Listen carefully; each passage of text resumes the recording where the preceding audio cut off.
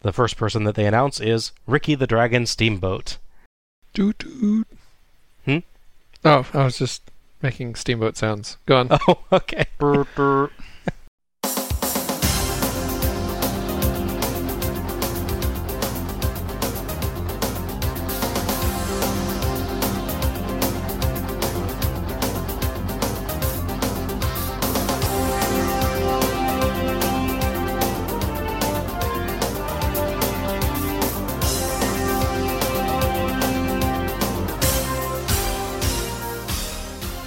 Hello everyone, and welcome to Let's Go to the Ring, where we take a look at the good old days and not so good old days of World Championship Wrestling series by series.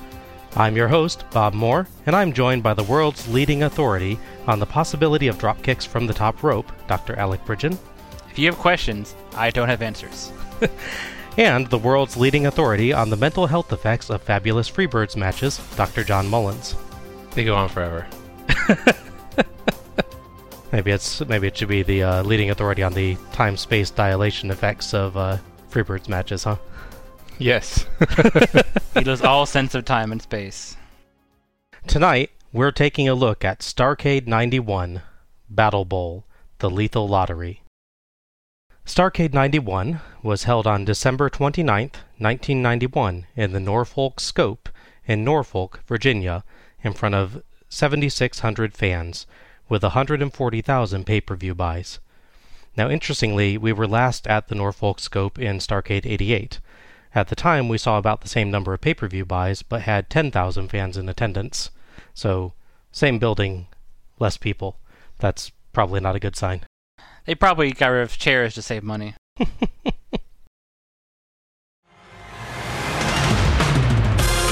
Tonight, 40 of the top WCW wrestlers will be picked at random to wrestle in a unique tag team format. Then the winners advance to the Battle Bowl, where only one man stands as the winner in Starrcade 91, the Lethal Lottery.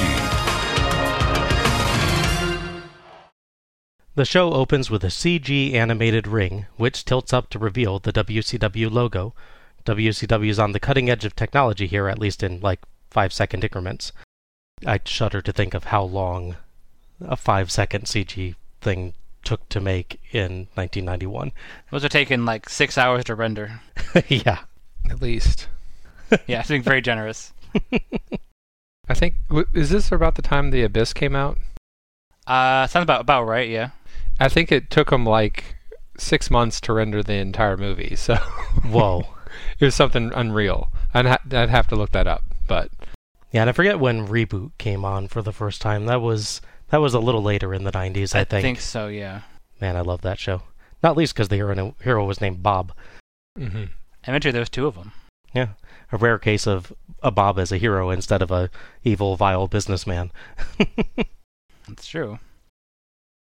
We cut to wrestlers fighting in the background as the names of wrestlers participating in the Lethal Lottery flash on the screen. Except oddly, Oz, Kevin Nash, is listed, but he sadly never shows up on the show. Aw. More understandably, the Diamond Stud, Scott Hall, is listed, but he's injured, so someone else will be taking his place. It's kind of a weird coincidence that it's Kevin Nash and Scott Hall who are both listed but not actually participating, isn't it? That's true, yeah. It's two wrestlers, and it just happens to be one of the most famous WCW tag teams in the future, the Outsiders. Now, I will admit, though, the name scrolled by pretty fast, so it's entirely possible that I missed somebody else. The Starrcade 91 logo spins onto the screen, and away we go. JR welcomes us to the show alongside co-host Tony Schiavone. They build up the Lethal Lottery concept. We'll have 10 tag matches. I guess I've been a bad person. And the winning competitors will advance to the final Battle Bowl event, which is a 20-man battle royale of sorts, every man for himself. The competitors for the tag matches tonight will be decided by a quote-unquote random drawing. For Battle Bowl, we have 2 different rings set up next to each other. I'm going to call the one by the ramp Ring 1 and the other one Ring 2 if it matters tonight. So just to be clear, you're better at differentiating between the rings than you are with Doom members. I'm only good at separating between members of Doom or Russian assassins when JR is good at it. That makes me sad. You wish the Russian assassins were on the show? I didn't say that. Okay. Okay, Okay, good. JR and Tony throw to Eric Bischoff with Missy Hyatt and tonight's commissioner, Magnum TA. Eric will be a very, very big name in WCW in time, and we'll see a lot of him in the future. Eric, in his best sleazy used car salesman voice, tells us that they'll be drawing the names for the randomized tag teams.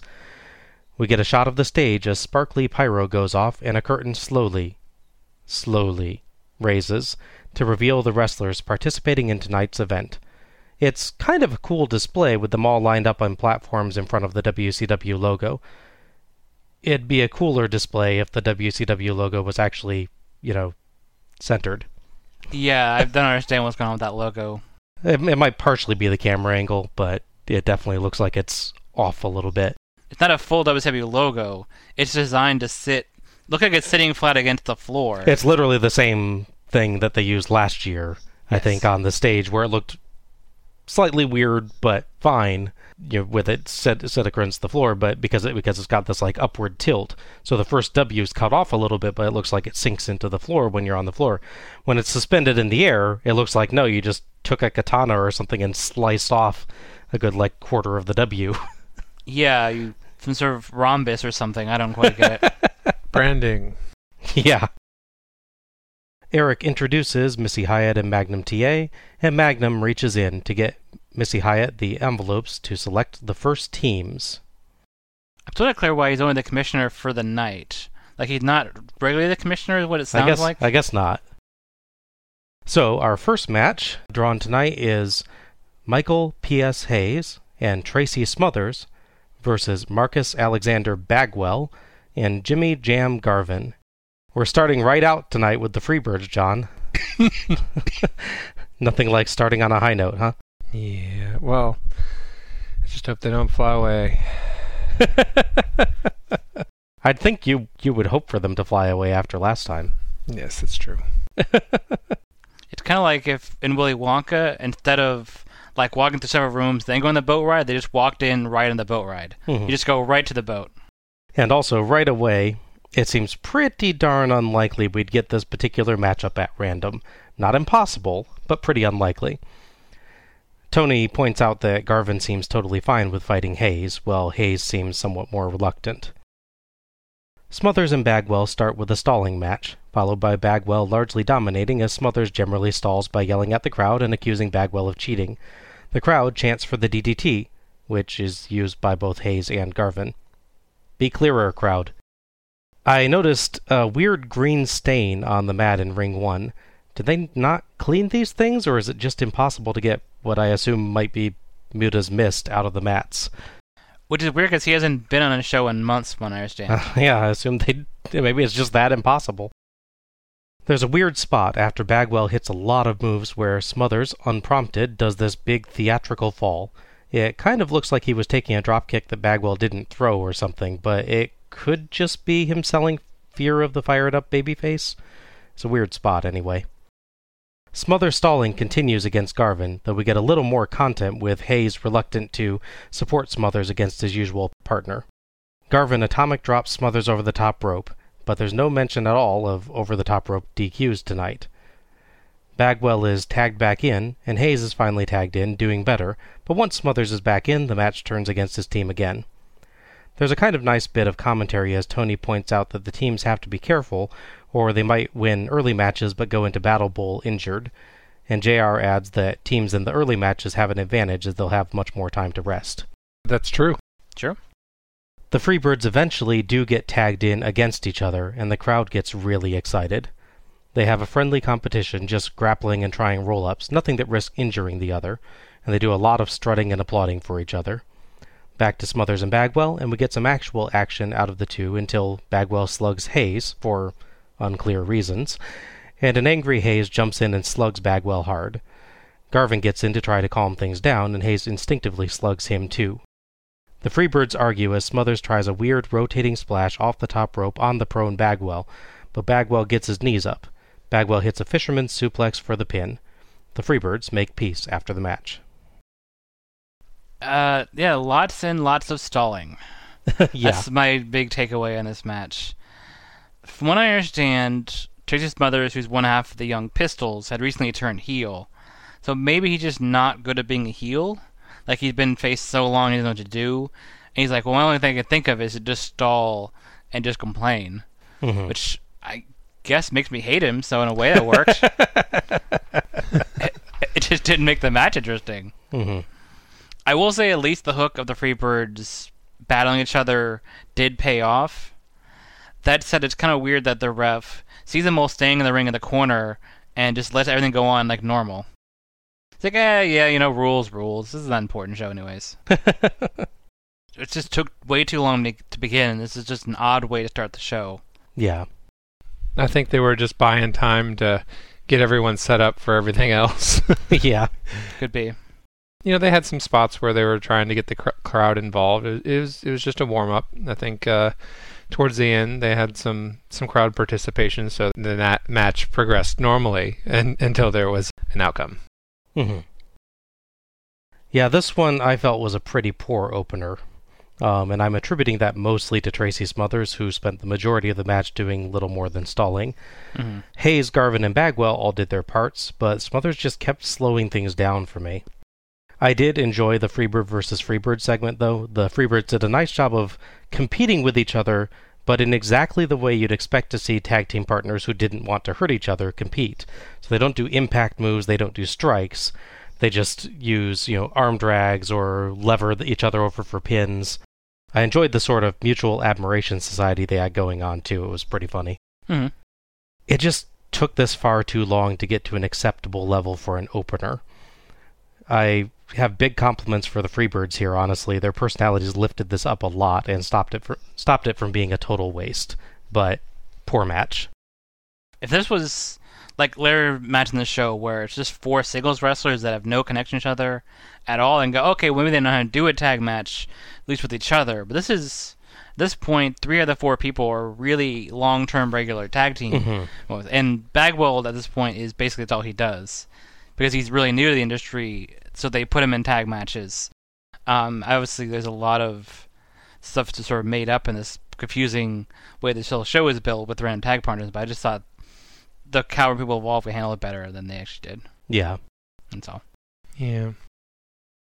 Tracy Smothers is, at this point, is part of the Young Pistols, who are the current U.S. Tag Team Champions. Which doesn't matter in the show because literally no titles are on the line anyway, shape, or form. Their career sadly ends in WCW in the lovely month of January. Of course. As nearly everything bad seems to happen. Mm-hmm. Basically, in a 2-week span, they appear on the Clash Champions, which we're not going to cover, to lose their titles and then do one more show and they're gone. Okay. After that thrilling opener, Tony and JR talk up how unique it was to see the Freebirds fight each other, and throw back to Eric for the next drawing. This time we get shots of the 2 locker rooms the faces and heels are now in to see the reactions to the name draws, which is kind of a nice touch. Yeah. Gives a little bit more of that sports feel again. I always like when they do that.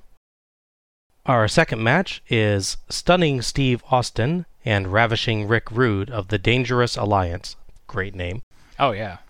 Accompanied by Paul E. Dangerously versus Heavy Metal Van Hammer and Big Josh. Yeah. That is a 90s name. Oh, yeah. That is a 90s name. Van Hammer is not a family name? Probably not. That'd be Von Hammer. Yeah, if this was the late 80s, he'd be Eric Von Hammer. Yeah. Now it's the 90s, he's Van Hammer. Yep. Yeah, so in our first match, we had a tag team just happening to be drawn against each other, and in our second match, we have teammates just happening to be drawn together. Yeah, I'm kind of starting to doubt the randomness of these draws. Rick Rude kisses the camera on the way down, and I am crushed that he doesn't have his old film noir music. Mm-hmm. I think we all love that theme, or needed to shower after it. It's memorable, I'll give him that. Yes. Yeah, I wish he'd used that for the rest of his career. I don't know why he doesn't. Yeah. It is also enormously weird to see the future Stone Cold Steve Austin like this. Yeah. 1, he has hair. Yes. 2, no goatee. That's true. 3, some of the loudest trunks you will ever see. Yeah. I feel like when they were coming up with the WWF look for him, they just looked at this and said, let's do exactly the opposite. Yeah, pretty much. Yeah, it's if you're used to Stone Cold Steve Austin, bald goatee, black trunks, leather vest, flip the bird and all that. It's nothing like this, where he has long blonde hair and bright, multicolored neon tights. Yes. What'd you call them? The Saved by the Bell pants, I think I believe, yeah. They look like the Saved by the Bell logo, yeah. I think that's appropriate. John, had you ever seen Austin with this look? No. In fact, I for a long time during the match, I was just sitting there incredulously like, this is not him. This cannot be him. But, the mannerisms and the movements, they all align. Yeah, you can tell once you watch him. But when he first comes out, you're like, who's that? He has the same name as Stone Cold. Is there a second Steve Austin? To be fair, technically there is. That's the $6 Million Man, but still. Yes. He was not a wrestler. He just has a different body type. Yeah. And part of that may be due to age. The neck injury and everything that he ends up with in the early part of his WWF career. I'm sure that changed his routines and everything. Yeah. So his look ends up a little different there too, but he's a markedly different wrestler during this period in his career in both look and the actual moveset. His mannerisms are similar, but a lot of the moves that he does there's a much more wrestling focus, where the later Austin is brawling one. Mm-hmm.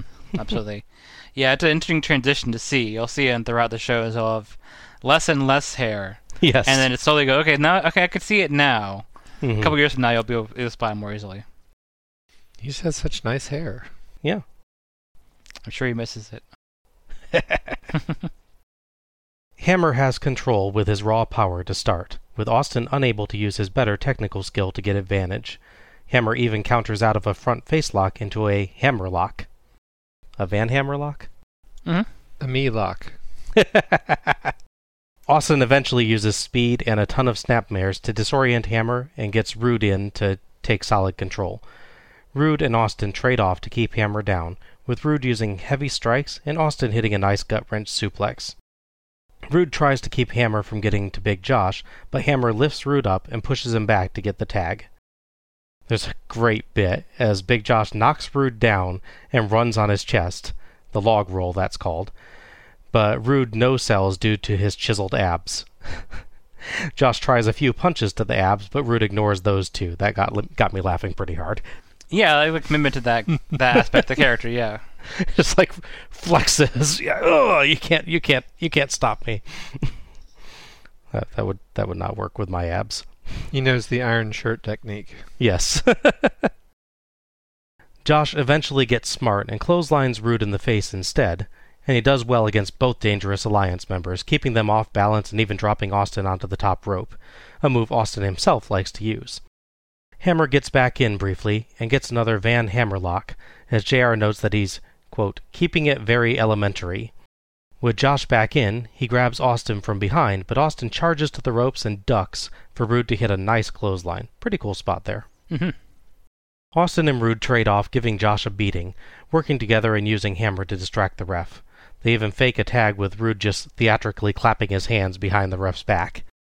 Josh eventually catches Austin on a leapfrog and slams him, but makes the mistake of trying an elbow drop before tagging, and Austin dodges. Austin chokes him on the ropes, and Paul holds Josh for Austin to try to jump on his back, but Josh dodges, and Austin hits Paul. Josh tags Hammer, who gets a pretty nice power slam and a belly-to-back suplex, as JR notes that there's little finesse in him. Hammer continues dominating, but Rude sneaks in the tag when Hammer whips Austin to the ropes. Unaware, Hammer goes for a move on Austin, but Rude comes in and hits the Rude Awakening for the pin. I'm kind of wondering why this wasn't the opening match of the show.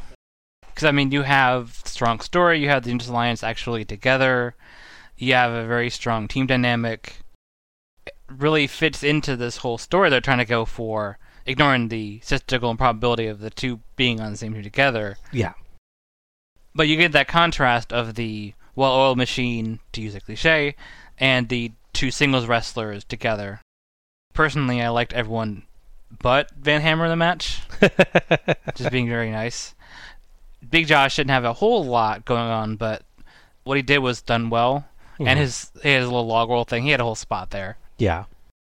So he gave his part to the match. I definitely liked the heelish victory they did, the blind tag and distracting the referee and all that. That really played to their characters really well, and I think definitely the right team win. Mm-hmm. I was glad that, out of pure randomness, those two were there. I enjoyed seeing Rude again and the Proto Stone Cold. And I'm really glad that the match ended the way it did. I thought the hidden tag was perfectly executed. Mm-hmm. Oh yeah, Rude's finisher, Rude Awakening, was probably the best I've seen him perform it. So it was a nice finish to a match that really should have been first. And I agree with you there. Part of that might be because it was also felt like there was a natural progression for the whole match rather than stalling, and so. It was by and large, 100% improvement over the last one. Yeah. It's a pretty simple match overall, with several moves that get repeated. Mm-hmm. Austin hits a lot of snapmares, Hammer goes back to the hammerlock, and there's a lot of basic striking, but it really keeps moving. And like you guys were saying, it really builds. There's a decent story there, I think you were mentioning, Al, of Josh and Hammer not really knowing how to work together. Yes. Well, Austin and Rude really have had a lot of practice. So Hammer and Josh seem to really just try and fight individually and only tag when they get in trouble, while Austin and Rude keep up more of a steady stream of tags and use them tactically and work together. And yeah, they worked in a few very fun ideas for spots, Rude's invulnerable abs being the highlight of the match and possibly the highlight of the night. That was really a great idea. A fun but pretty basic match, nothing exceptional, but not bad. Really good ending, though. I will definitely agree with you there, John. That was impeccably timed and very, very smooth, especially by Rude on it. Oh yeah, I actually almost missed the tag the first time. He snuck it in so well. Yeah, so I think I'm with you guys. I have no idea why this was not the opening match. It's like this one got me charged up. The actual opening match, I was like, I think you could testify to this out when we were watching that one together. I was like, oh my gosh, do something. It's still going, yeah. Yeah. So yeah, much better match for the second match tonight. Did either of you feel like Tony and JR were really disingenuous when they were complimenting Hammer, though? Oh yeah, extremely. There's something about their tone. It's like, particularly that first hammerlock, Tony's like, oh, great move. But it's in exactly that kind of tone where there's a silent, I honestly didn't think you knew how to do that to it. It's like the kid's first drawing, you're like, oh, that's amazing. Yeah, basically. Not that you would know anything about that, I'm sure. No, I wouldn't. No, absolutely. 100% genuine at all times. Maybe I didn't pick up on it that much, but, I'm sure it was like that. Every now and then I'm like, I don't think you believe that. JR, you see his history, he has a repeated use of certain expressions. Like if someone does a suplex, but they sort of fall to the side or do something wrong, he'll be like, it's like a modified suplex. Yes. Or a form of a suplex. So he has ways to sort of soften the blow on that a little bit. Yeah. I mean, I guess that's a good way of just saying, like, oh, maybe they're trying stuff new, trying new stuff, even if it's sarcastic.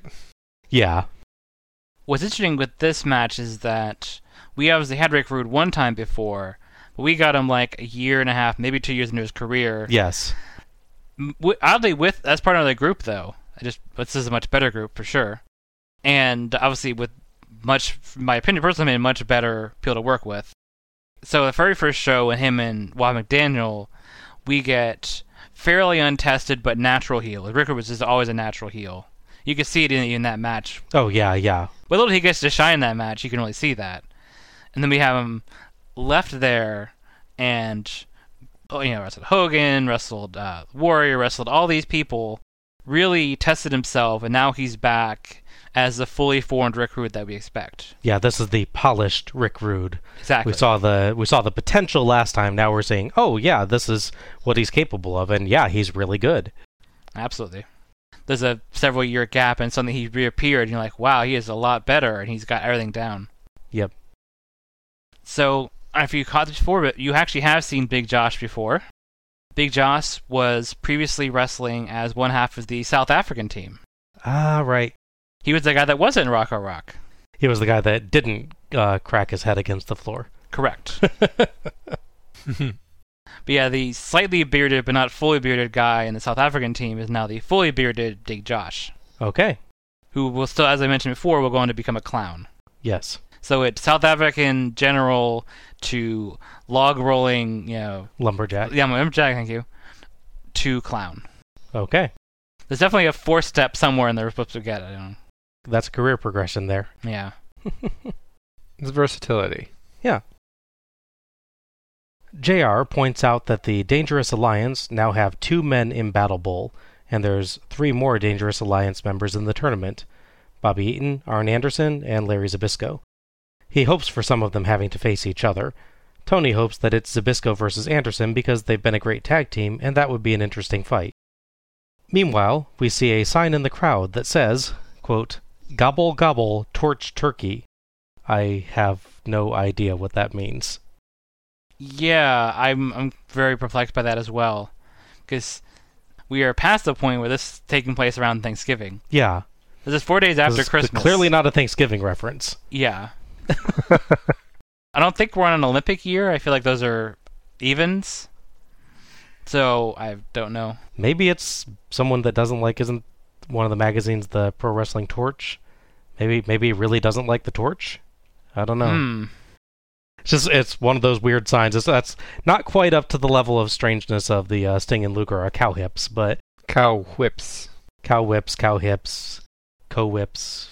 I'm still not sure. Cow whips don't lie. Also, a guy in the crowd brings up a sign requesting that Medusa come to room 269 in the Holiday Inn. The key is under the mat. Wow. Just wow. Fortunately, a security guard rather quickly runs him off. Yeah, this fan interaction is not always a good thing on shows. Yeah. Our third match is The Natural, Dustin Rhodes, and Richard Morton versus The Cruncher, Larry Zbyszko, accompanied by Medusa, and Elegante. Dustin Rhodes, son of Dusty Rhodes, was clearly hoping that his buddy Ricky Steamboat would be his partner. I mean, wouldn't you? Yeah, definitely. Even now, I'd wish for that. Dustin Rhodes and Ricky Steamboat are now the current WWE World Tag Team Champions, having bested Larry Zbyszko and Arn Anderson. So there is that dynamic in there. Dang, I'd like to see that match. Yeah, I think that's a clash. We might not get it, but we'll find it somewhere, Yeah. I'm sure. This is evil heel Ricky Morton. Yes. As Richard Morton. Yeah, apparently if you go by your full name, that's how you tell people you're evil. If you're Terry, it's really informal, but Terrence, Terrence, that's a bad dude. Stay away from Terrence. If I come on the show and call myself Robert Moore, I've clearly turned heel. Absolutely. Yeah. And of course, Zbyszko, as mentioned earlier, is a member of the Dangerous Alliance. So this match determines whether they have a third Dangerous Alliance member in the ring for Battle Bowl tonight. Elegante is one of those guys I always felt who's big, but not really impressive big. He's more elongated than he is massive. You sure it should be elongante? Yeah, there's certain people. Yeah, I mean, like Manu Bol, was 7'4" or 5", whatever he was, but he wasn't built like Shaquille O'Neal, who we'd seen a few years from this show, or like an Andre the Giant situation. But he's tall, but it just, as far as blocking like doorways, he's great at that. But I mean, yeah, I'm not nearly as intimidated by him as I would be other people. Yeah, you have like you said, you have Andre. You have Big Show. Those two are like, you feel the true like the giant about them, where it's just like everything about their size is just like impressive. And then you have guys that are very tall, but they don't have that like sense of weight or that sense of power about them. That's where I think Elegante kind of lacks. I mean, he's a little less imposing, but when you see the comparison, when he picks him off the ground, the effect is there. Yeah, true. As they're coming down the ramp, Medusa taps Zbyszko on the shoulder and points out Elegante coming behind them, and Zbyszko flips out and scampers into the ring. Zbyszko talks strategy with Elegante before the match, and amusingly climbs up on the ropes to be closer. There's clearly some kind of disagreement, and a frustrated Zbyszko goes in to start the match. Weirdly, I noticed they used different corners of the ring than usual. They did, yeah, I noticed that too. Yeah, it it doesn't affect anything really. It's just... I mean, I guess maybe they got confused because they're changing rings every other match too. So it's yeah, possible. I don't think it was an intentional thing. Zbyszko struggles against Rhodes starting out and tries to convince Elegante to slug Rhodes from outside, but he gets ignored. Rhodes tags Morton, and Zbyszko tags Elegante, so Morton quickly scampers back to his corner and tags Rhodes. Rhodes gives a resigned look and gets back in. Rhodes can't knock Elegante down, and Elegante slams Morton when Morton tries a quick run-in. A slam to Rhodes too, and JR notes that Zbyszko is yelling, almost sage-like advice. Get him! Tag back to a reluctant Zbyszko, and he keeps advantage, including a nice swinging neckbreaker that nearly gets 3 until Morton saves. Nice unexpected spin kick, too. Yeah, true. Zbyszko keeps yelling to Elegante to help from outside, but Elegante just ignores him and yells at Medusa when she weighs in. Rhodes hits his dad's bionic elbows to stun Zbyszko, and starts fighting back. But Zbyszko throws him away on a bulldog attempt and tags Elegante. Zbyszko yells at Elegante to get Rhodes while he's down, but Elegante is far too honorable for that, so Zbyszko slaps him in the face. Realizing his mistake, Zbyszko drops to the floor, but Elegante reaches way down and grabs him, throwing him into the ring. Elegante whips Zbyszko into a slightly mistimed double drop kick from Morton and Rhodes, and that gets the win. Elegante shakes hands with Rhodes and tries to shake hands with Morton, but Morton walks away. This is an interesting match because it's definitely built around Larry Zbyszko trying to make everything work, I feel like. Mm-hmm. Elegante definitely doesn't have a whole... He's not... I'm not going to say he's worthless, because he's definitely not worthless. I'm trying to pin this in a way. I mean, I don't think he was very good. And to be fair, he's an Argentinian basketball player hired for the Atlanta... I think it's the Atlanta Hawks, I believe it is, the basketball team. I'm bad with those. Basically, he wasn't good at running back and down the court because he's 7 foot tall and his knees weren't great. Mm-hmm. So they're like, well, we have this guy, we pay him a bunch of money, what are we going to do with him? Oh, let's just slap tinfoil on him and call him Elegante. So I don't blame him for not being good because they clearly wanted to use him. So it's not like he didn't try to be good, it's just he didn't have an opportunity for that. They work around him really well. They let him do a couple spots he can do, but the bulk of the match is keeping him out of it and building the story around him not wanting to be in and not doing things. When he actually does his stuff, it's good, so I'll give him that. Mm-hmm. But it's definitely Zbyszko that drives the whole thing. He has constantly arguing with him, trying to get him to do stuff, and obviously doing the workload of the match on his side.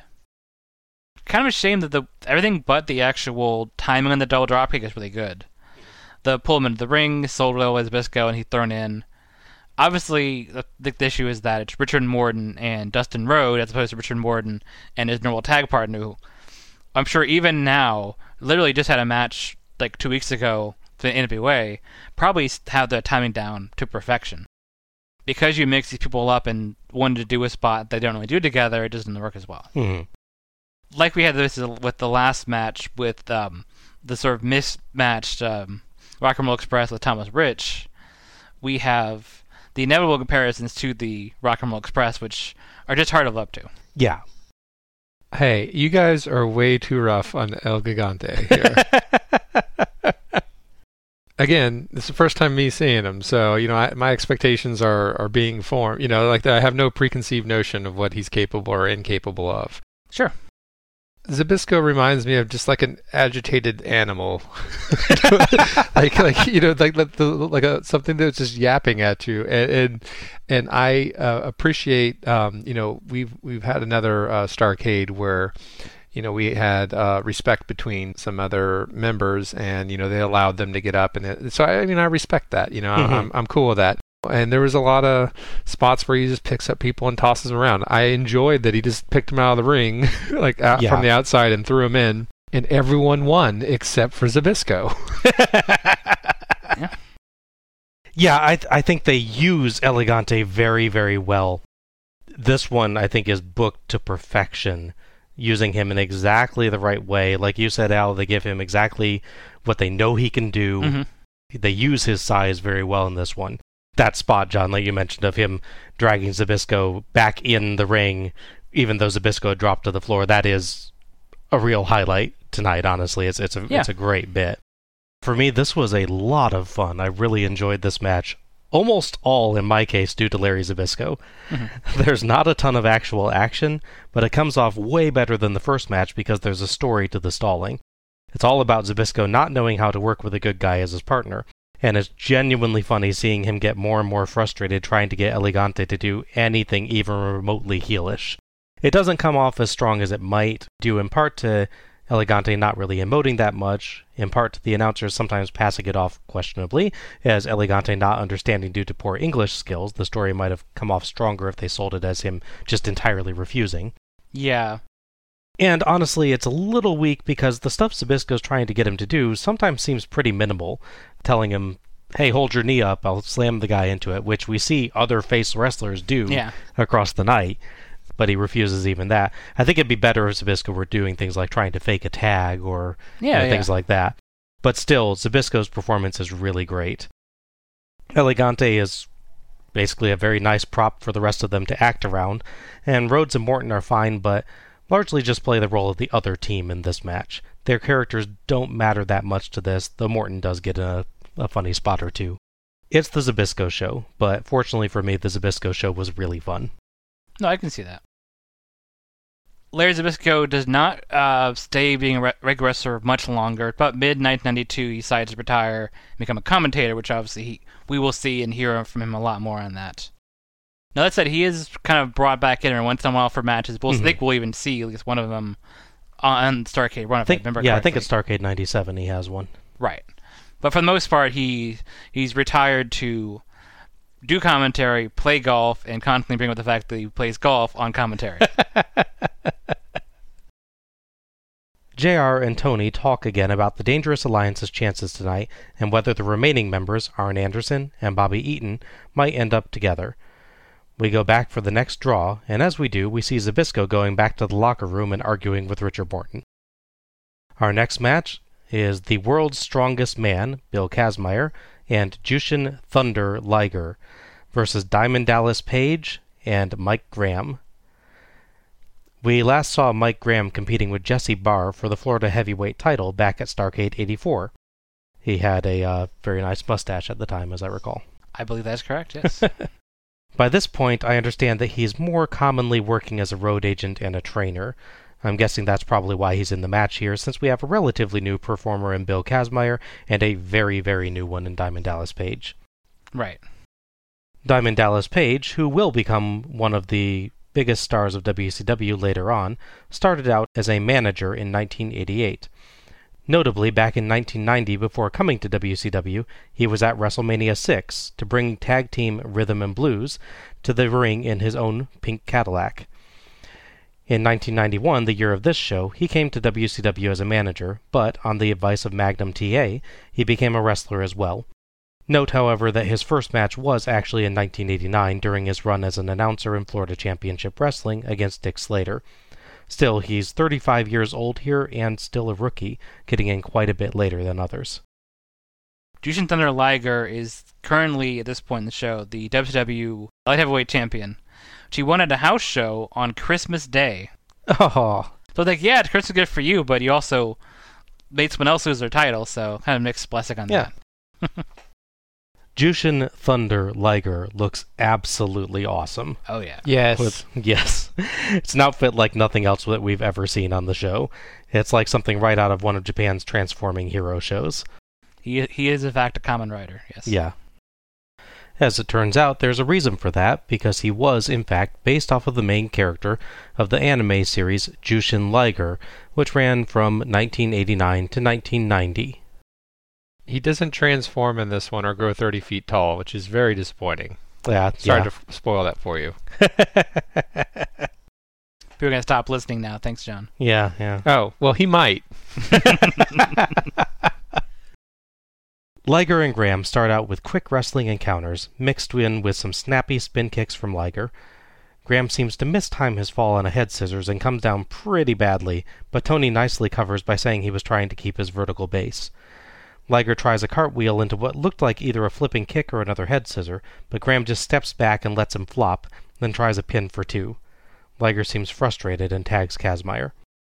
Kazmaier throws Graham around, and Graham tags Page, who offers a test of strength, but then just smugly kicks Kazmaier in the gut. Things quickly turn against him as he can't even move Kazmaier with anything he tries, and Kazmaier catches him on a crossbody, carries him around, and dumps him on the mat. Page finally manages to throw Kazmaier over the top rope, but Kazmaier grabs the ropes and flips back in. Really impressive to see a big guy do that. I was genuinely surprised to see that happen. Yeah. You and I were both, our jaws kind of dropped while we were watching that. Like, I did not see that coming, yeah. That move, incidentally, is called skinning the cat. I've not been able to find out why. It's a calisthenics move, but sites I read also had no idea why it was actually called that. It just seems to be one of those names that's always been around, and no one has a clue where it came from. Yeah, I can't think of a context that makes a lot of sense in. Tony rightly notes that with his size and ability to flip back in like that, Kazmaier might be a favorite in Battle Bowl. Kazmaier continues dominating, but Page dodges a splash and wears the big man down. The teams start trading off, with Liger and Kazmaier mostly dominating. Notably, Kazmaier has no problem raising his knee for Liger to ram Graham into it. I bet Zbyszko wishes Kazmaier was his partner now. At one point, Page impressively hefts Kazmaier up, but Kazmaier falls on top for 2. Liger and Graham have fast counter sequences with both grappling and Liger's kicks, and Liger gets an amazing lifting surfboard submission move. They shake hands in respect after a series of pin attempts by both. Tony at one point notes that Liger may have the quickest kicks he's ever seen, quote, from a human. I wonder what else Tony has been watching kick things. Actual Ligers. There you go. Yeah, very quick. Graham falls out of the ring on a missed charge, and the camera nearly entirely misses Liger hitting a flipping dive out onto him. Back in via Liger suplex, and Liger gets a moonsault for 2 as Page saves Graham. Kazmaier comes in to beat up Page, and Kazmaier and Liger fling Page and Graham into each other. Kazmaier lifts Liger and flings him onto Page, and that gets the pin. I didn't ever see Page actually tagged in mine, so I'm pretty sure that Graham was actually still the legal man. Yeah, it's true. I'm pretty sure that's correct, yeah. I think Page actually just runs in and is totally in the ring for the rest of the match, so there's no point at which he could have actually tagged Graham. It's a mixed one for me. Actually, it was, honestly, hearing about it, I was worried it'd be really lopsided, because I love Liger as a really good performer, but I was worried that everyone else essentially would not be up to par. That's somewhat true in the sense that Graham definitely is not used to his style of offense, it seems. Mm-hmm. That, or maybe he hasn't done it in a long time. Maybe he wrestles people that size, but he doesn't do it regularly, so he's just out of practice with it. Regardless, it hurts Liger stuff a little bit when he, just the timing on the hitsers, as you noted, and other stuff like that. That said, Liger does still really impress me in here. Kazmaier surprised me a lot. That's getting the cat thing aside, because kind of like with other people like Gante, for instance, he doesn't do a whole lot, but he does he actually does really well, and he knows his character of being the big and movable guy who can throw people around really well. It's not exactly the most complicated thing in the world, but he does that. Mm-hmm. Likewise, DDP is in ring form just not quite up there yet, because obviously he's got a lot more years of practice and performance into it. But he really does the heel, especially the cowardly heel, very well in this match. He has his character down already. Yeah. Immediately. Yeah. Basically, he's ready to go. Yeah, exactly. It's half of the DDP performance, as the heel anyways, that you expect. Just once you get the full package, it'll be even better. Mm-hmm. I also liked that, just like the previous match, it was a double team or tag team move that did it. I like that they're building that tag team moves are winning the matches, and not just single wrestler moves that don't really build the story. Yeah. Okay, we saw different matches, because Okay. this is amazing. It's team cosplay. You have the most human version of a Goron and some Japanese robot fighting 2 humans. True. Okay? Yeah? I enjoyed a lot of the athleticism. Thunder Liger, Kazmaier was impressive. I mean, just the physicality of the character. No, sure. You called it an elevated surfboard? Yeah, where he kind of wraps Graham up and lifts him above his head with the... Yeah, Liger does that, and I'm wondering the whole time, I'm like, why isn't the ref counting him? Because his shoulders are down while he's doing It kind of does submission. look like, yeah. I'm like, true. okay, we're doing this little table press or whatever it is. and like his shoulders are down. I remember, other matches where the guy that was doing the submission hold got counted out, and I was just curious why this one specific move wasn't part of those same rules.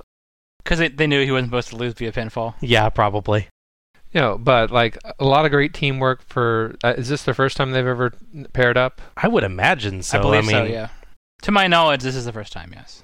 Yeah, they did a great job with throwing two people from the ropes, having them collide together, and having another duo finisher. It reminds me of, honestly, it's like a Chrono Trigger like multi attack. For those things, like where if you just happen to do the right two super moves, then they have some sort of finisher. Nice. That's what I got from this. This is totally some RPG stuff. So I enjoyed it, to say the least. Just to be clear, I did like the match. My point was that I thought it was going to be really bad. Because like Bill Kazmaier is someone that's not talked about highly. So seeing the actual match surprised me because it was so good. Okay. I just didn't think you had the level of excitement that was needed. Yeah, this was the best match so far tonight from a technical standpoint by far. Graham has slowed down a bit since we last saw him, but he clearly knows what he's doing in there, and Liger has 1,000,000,001 awesome moves to pull off. They do seem to have a miscommunication or two starting out, but they quickly get used to working with each other, and they have a number of really nice exchanges. The one complaint, I think, is I could sometimes see Graham getting ready for the next spot, like prepping to make sure his hold is right, or to let Liger flip over him, in a way that's a little bit more obvious than normal. I think it's just a matter of being out of practice or having slowed down a bit with this being later in his career. He was still, I think, a very good choice among those that they had to go up against Liger. At Starrcade 84, I remember he had a lot of pretty good mat wrestling technique and everything during that match too. Kazmaier was used really well and looked really strong. I loved him just carrying people around as they tried to put holds on him, and he had some really good power moves. And that bit when DDP is first in there, where he's just like trying to even move him, and Kazmaier's just standing there, is great. DDP didn't look anywhere near as green as I thought he would. In part, like you were saying, Al, I think he just already has a really, really strong character. He's got great posture, too. It's the yoga. And it covers that he only really does some very basic moves during the match. He just has enough persona to kind of cover all of that. Even this early, he played a really good part in the match, and it's easy to see why he became a big star later on. So yeah, this was a very, very fun match. So as you noted, Graham was not a regular wrestler at this point, so he mostly was a trainer and a road agent. No, he did work in the power plant to help train a lot of people. Yeah. On the related note, DDP, basically he was told that they're going to be a wrestler, but they weren't really going to highlight him because they didn't think he had that sort of magic thing that they need to have. So for his part, he kept managing people. He formed his own stable in 92 with Scotty Flamingo and Vinny Vegas. Mm-hmm. Basically, every free time he had, he went to the power plant, or the equivalent of that at the time, and trained to be the best wrestler he could. DDP is a fascinating case to me. I think as we'll look through his career, that the guy's a story and dedication. I think absolutely that he starts out late and resolves to I'm gonna work and work and work and work and work until I get to a level that they want to use me reliably and on the upper tiers. And we will see him doing things in various ways over the years, and finally I think it's like mid 96 that we'll actually see DDP come into his own. But yeah, it's fascinating to me to see how good DDP is at his character right from the start. Double Dragon Page is pretty sweet. Except for he doesn't have a partner yet that's exactly like him. If he had only paired with Liger, yeah, he would have some sort of transformation. They have similar hair volume for sure. Yes, yes they do. Baseball has the World Series. Football has the Super Bowl. Professional wrestling has Super Brawl. World Championship Wrestling presents an event of such magnitude, it could only be called Super Brawl 2. Coming Saturday, February 29th, live, only on pay-per-view. Call your local cable operator for availability. We get a quick Super Brawl ad that notes that it's WCW's version of the Super Bowl or the World Series. It's nowhere near as awesome as last year's Wrestle War ad, unfortunately. No. Definitely not. It's interesting how they build Super Brawl up, though, that it definitely seems like an argument against WCW thinking of Starrcade as its biggest show at this point. They're selling Super Brawl like the biggest event of the year, not Starrcade. Meanwhile, Starrcade is getting a random bunch of tag matches with no particular storyline attached. Yeah. One thing I was thinking about, too, Super Brawl is the only series, to my knowledge, that is simply numbered. Right, yeah, all the other ones get like Starrcade 89, Starrcade 90, Super Brawl gets Super Brawl 1, 2, 3, yeah, which is how they do WrestleMania. Yes. It's really only till the very last one they sort of break that numbering trend. Yes, yeah, Revenge is apparently a number. Yeah. Well, it's after 11. I think they were going after something that was like, they clearly drew the line with Super Bowl, so they're going to have to use some sort of naming convention that uses the number. This is the second year that I want to see whatever they're advertising. They've got a bad habit of that with you, don't they, John? Mm-hmm. Well, either the commercials are too good or they just need to up what they're doing in Starrcade. Yeah, they need to stop advertising shows that look more interesting than what's going on in the middle of a show. I would like to see a very literal usage of the Super Bowl concept that they're saying, which is it's the Super Bowl and the World Series together. So like, people wearing full pad but batting, or people wearing full pads and charging towards the bases. Yeah, I want like a full combination of those two things together. Yeah, that sounds good. Oh, and it's going to be taking place on Leap Day 1992 as well. It's Lethal Leap Year. Yeah, there you go. All pins have to be done from the turnbuckle. What I would love to see, though, is if they're going to put these great ads in there, they need to have a match right after that ad that will determine some outcome in that Super Brawl. That's a great idea, yeah. If you did it as like, watch Super Brawl coming up, and then you use that, you reinforce that by saying, here's a match that's determining, who's in this and this at Super Brawl. Mm-hmm. That's a terrific concept, yeah. See, John, if you had worked for WCW, they would still be around. They would not listen to me. I will say one thing in Super Brawl as well. If it is on Leap Day, and this is WCW, we know they love hiring celebrities, they should have had Scott Bakula as a guest ref. Yes, they should have. I'm in favor of more Scott Bakula on any show, basically. Oh, yeah. They're not that enterprising. We get to our next draw. Eric looks way too excited on this one, honestly. Our next match is the Total Package, Lex Luger, with Harley Race, and Double A Arn Anderson versus Terrence Taylor and the Z-Man. As the drawing completes and we go to the entrance ramp, we hear someone, I'm thinking it was probably Missy Hyatt, saying, "I can run now, right?" Well, we know it's not the guest commissioner because he didn't get to talk the entire show. No. He's just a guest. He just sort of smiles and has a mustache. I think he says one word at one point, but not on the microphone. They should give him the final word like they did with Gordon Solie. Go, well, just cut away.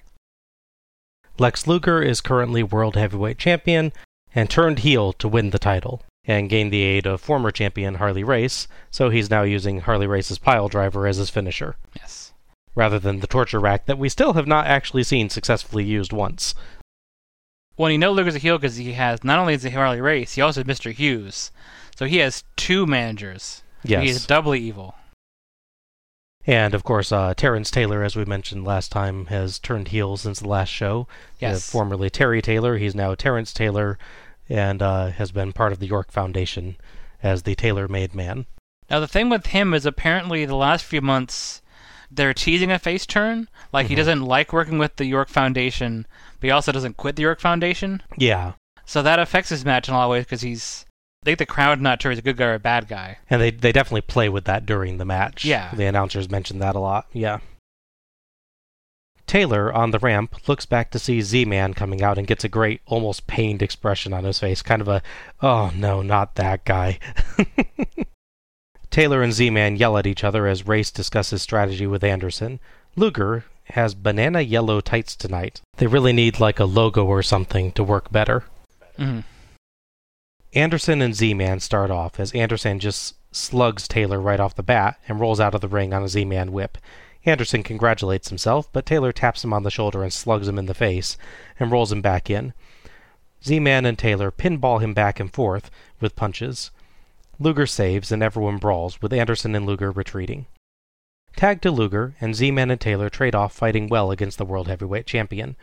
Knocked out of the ring, Taylor comes back in with a sunset flip, and Luger repeatedly shuffles back and tries to punch free, only for Taylor to keep trying to bring him down. Luger makes it all the way across the ring, shuffling backwards slowly, and finally falls but tags Anderson. Pretty hilarious spot there. Yeah, he learned how to stay upright to avoid a sunset flip by teaming with Arn Anderson. Yes. He is the master of that. Yes. The famous Aloha Arn spot. Wave your arms to keep your body straight upright.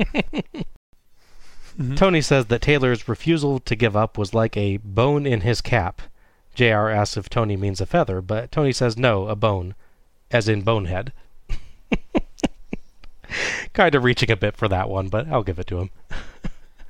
Yeah, all I can think of with that description is the cliche caveman, like the caveman wife with the bone through her hair. Which is not the comparison I think you're going for. I hope. Anderson gets in some hits, but Taylor and Z-Man trade off to take control again and get a few pin attempts with surprisingly good teamwork, until Harley Race trips Z-Man, and Anderson hits a nice DDT for 2 as Taylor saves. Anderson and Luger wear Z-Man down, including a massive screaming suplex by Luger, and some classic Anderson tag work to prevent Z-Man from getting away even if he gets a hit in. Anderson eventually gets kicked in the face trying a second rope move.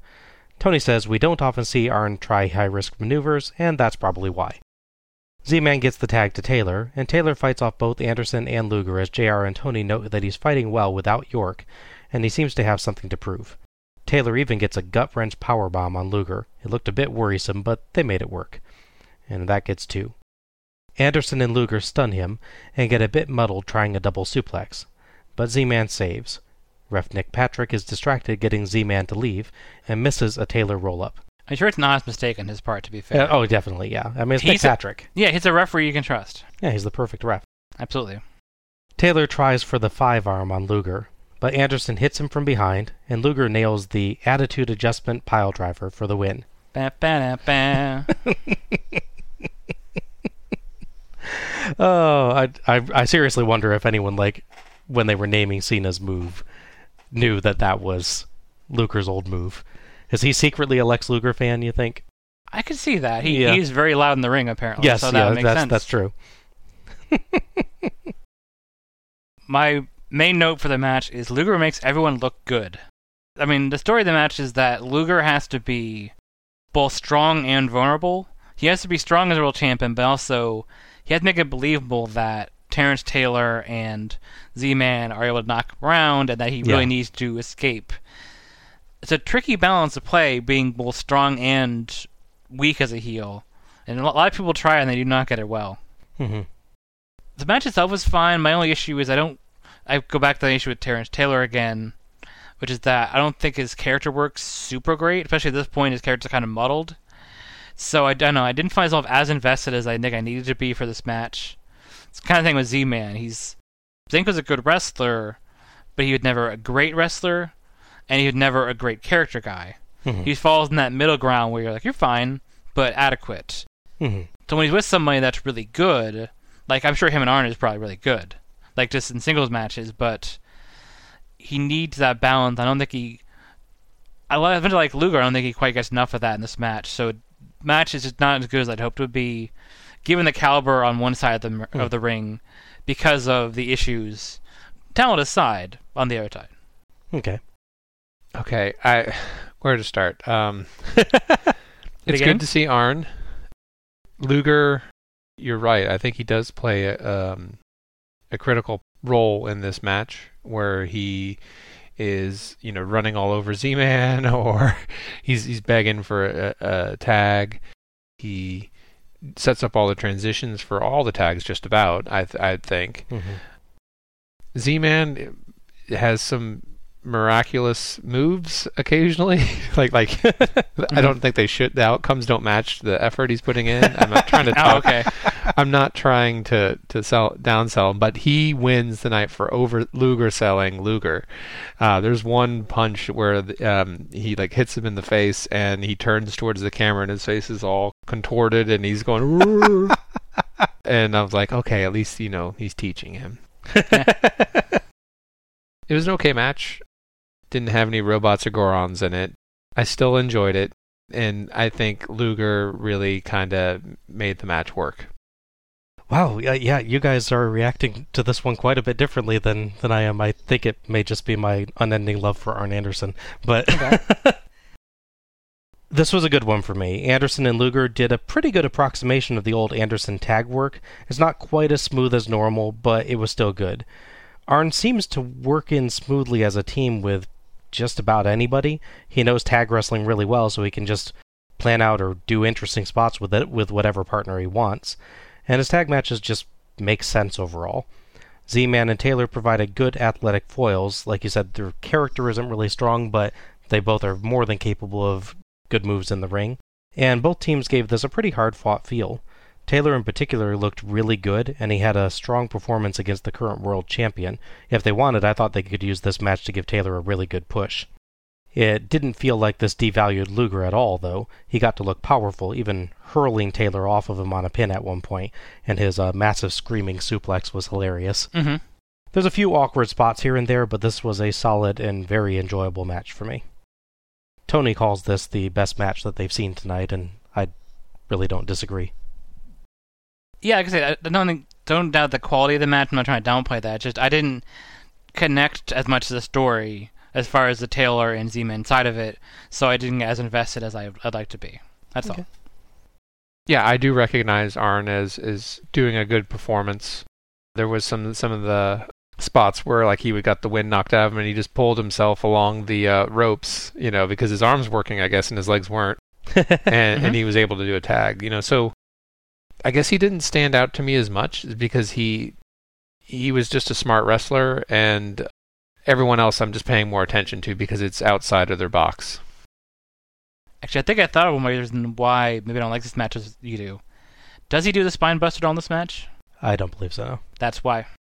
That's an extra point right there, because it always looks amazing. Yes. So I highlighted the story they were pushing that Terrence Taylor was going to become a face and break away with New York Foundation's a solo run. That never happened. Aww. He hung around for a while doing this, and they put him in a tag team with Greg Valentine. Okay. Which is not a bad thing at all. The whole story is just kind of abandoned, basically. That's too bad, because like I said, they did a really good job, I thought, of building to a face turn here. They could have used this very effectively. As far as Z-Man goes, between this and the previous show and this, we've basically seen the full apex of his career trajectory. Just not to be negative, but it's as far as actual results we have. Yeah. In the build-up to this show, the World Six-Man titles have been reestablished, and it's him and two other people. I forget who it is, Big Josh and Dustin Rhodes or something like that. I might be wrong exact number, but it's like November, so about a month before this show, they decide, we don't need these World Six-Man titles anymore, and just get rid of him. Aw. He didn't get any bigger than what we've seen before. JR and Tony go over the people that have qualified so far, and talk about the potential of getting Rick versus Scott Steiner tonight. We go back to Eric and company, and Missy Hyatt says whatever name she just drew is great.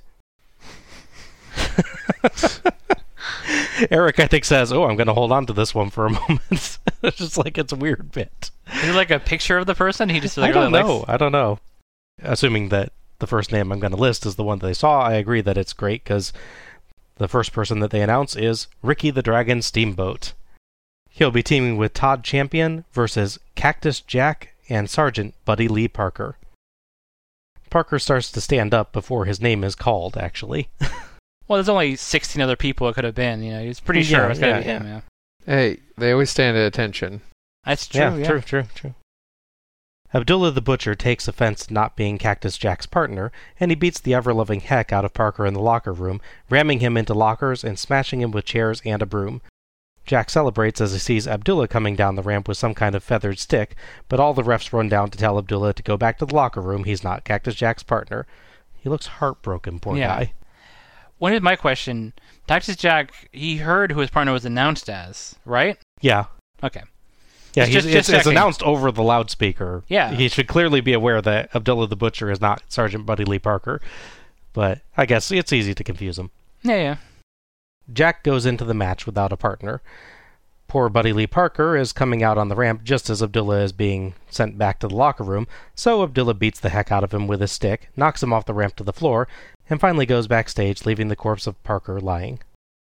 The Cactus and Abdullah thing, they're strong heels. They were used by Lex Luger to try and take out Sting, because Luger sees Sting as a challenger, so they're brought in essentially hitmen to take him out. Jack trades blows with Steamboat and rakes his eyes to get control. Choking Steamboat on the ropes, Jack makes really disturbing noises like a distressed pig. It's pretty creepy. Yep. Steamboat fights back, and Jack throws him over the top rope, but Steamboat skins the cat. No offense to Steamboat, but it's a little less amazing to see him do that than Bill Kazmaier. And Jack sends himself out of the ring on a missed clothesline. Steamboat dives through the ropes to tackle him down and smashes him into the railing. Back in, Steamboat lands some nice kicks and tags Todd Champion. Champion uses some more basic wrestling to keep control, but hits a really nice leg drop, good elevation there. The fans chant for Parker as he crawls down the ramp. Jack gets free of a bear hug blessedly fast by raking Champion's eyes and throws him out, then climbs up to the second rope and hits an elbow drop all the way to the floor. These sorts of things are why Mick Foley does not walk too well these days. That is true. They keep fighting as Parker crawls through the empty first ring and finally makes it to his corner. Champion tags Steamboat, but Jack tags Parker, then throws him into the ring. Steamboat power slams Parker and climbs up top. The crowd chants for Parker as he fights to his feet, only for Steamboat to hit a crossbody for the pin. So this one is an interesting one because it's very strong on story. Obviously, the Buddy Lee Parker thing is amusing because he has the unfortunate timing of not only being attacked twice, but also having their match conveniently be in the farthest ring, or ring 2. Yes. So he can't even just crawl to the first ring. You got to crawl through the second ring to get there. Yes. So taking into account that this is essentially a handicap match with Cactus Jack, it's actually still pretty fun. Todd Champion is certainly not going to win in Wrestling Observer of the Year awards, but kind of like with the Tom Zink kind of thing, he's okay. Mm-hmm. He has a generally good look. He just doesn't have anything super special about him. But his leg drop is really good. He has a couple of slams that are good. Having him there is not a detriment. It's not, Van Hammer, for instance. He's the litmus test. You're either Van Hammer or you're above that, basically. I liked the Steamboat Jack interaction. I've never seen Steamboat do a middle rope dive like that. Yeah, that was surprising.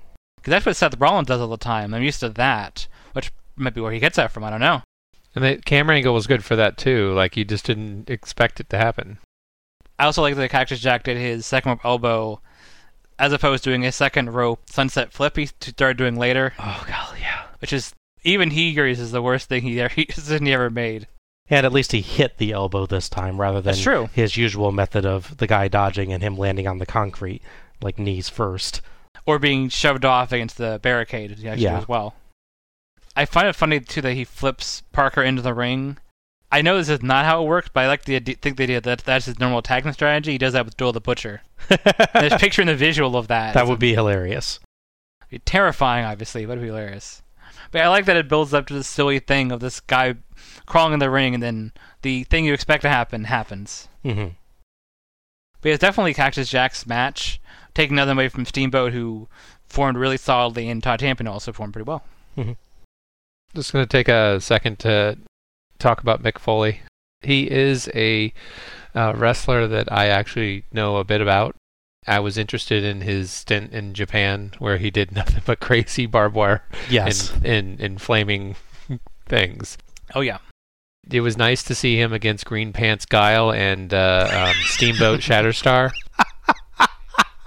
Until he did the signature Bang Bang or whatever, where he's pretending to do that. I still don't know what persona does what, because he sometimes, towards the end of his career, he just starts blending them all.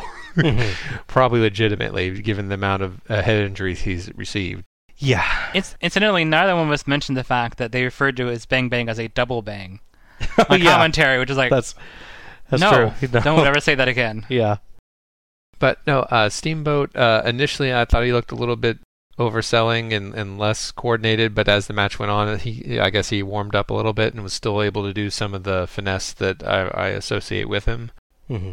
That dive through the middle was executed perfectly. If not, it could have been a little bit better if they did a different camera angle, but it was a nice surprise. Mm-hmm. I was expecting a different ending. I was hoping that, like, for some reason, he'd get himself up and win, just because everyone's cheering for him and everything. I didn't think he was supposed to be a joke character or. Yeah, I mean, I will say it would have been a good surprise if, like, Todd Champion was in there. He, like, tried to pick him up and got rolled up. That would be pretty funny. I'll give him that. Be Yeah. the Horowitz wins type of thing. Yeah. I don't know if he's not a respected character or a wrestler or what, but, He's not a major character in WCW at this point in time. Yeah. He's really here to fill out because they had to have 40 people in the matches. I thought they just had to have one military-themed person on each team. Point. It was a nice finish. Steamboat finish is always good. I'm just disappointed he didn't run around the whole ring and do some more aerobatic stuff. I mean, what he did was great, but it's not what I was expecting. Yeah. For me, this was more of an angle than a match, but it was pretty fun. Cactus Jack is a good choice for this. He's a crazy enough character to fight on his own, and a talented enough performer to make the match interesting. Steamboat got to show off some nice moves, but this definitely wasn't enough Steamboat content for me, like you, John. I didn't get to see much of Champion, but what we got here was basic but decent. Spectacular leg drop, though. The Parker angle was very funny, and the crowd clearly got in on the gag pretty fast. I do have one complaint, and that's that I think it would have fit Steamboat's character better to just not tag out until Jack actually had a partner, rather than take a numbers advantage. It feels a little weird for kind of the very honorable hero Steamboat to be like, yeah, I'll totally go 2-on-1, But it's a minor complaint, and it wouldn't have fit the storyline that they were going for here. Still, I would really like to see Steamboat versus Cactus Jack as a singles match. I think that could be really fun. It didn't get as crazy as I thought it would. Yeah. But it was still good. We did get weird pig squealing, so there's that. Yeah, well, that's just it's like his calling card. He got his like that he had his tight with the cactus on the side of it, nice. Oh yeah. And obviously his leopard boots as well. Yeah. I did like the way he headbutted him at first. Yeah, I don't know if they actually hit hands or anything, but it's totally in character for Cactus Jack to be like, "Oh, you want to get in?" Yes. Yeah, I was like, buddy. See, I thought both of you would have liked the fact that someone tried doing a bear hug and they got very much punished for it by Cactus Jack. Yes. So you appreciate the repercussion for that move. Yeah. Yeah, I was happy that got canceled really, really fast. Yeah.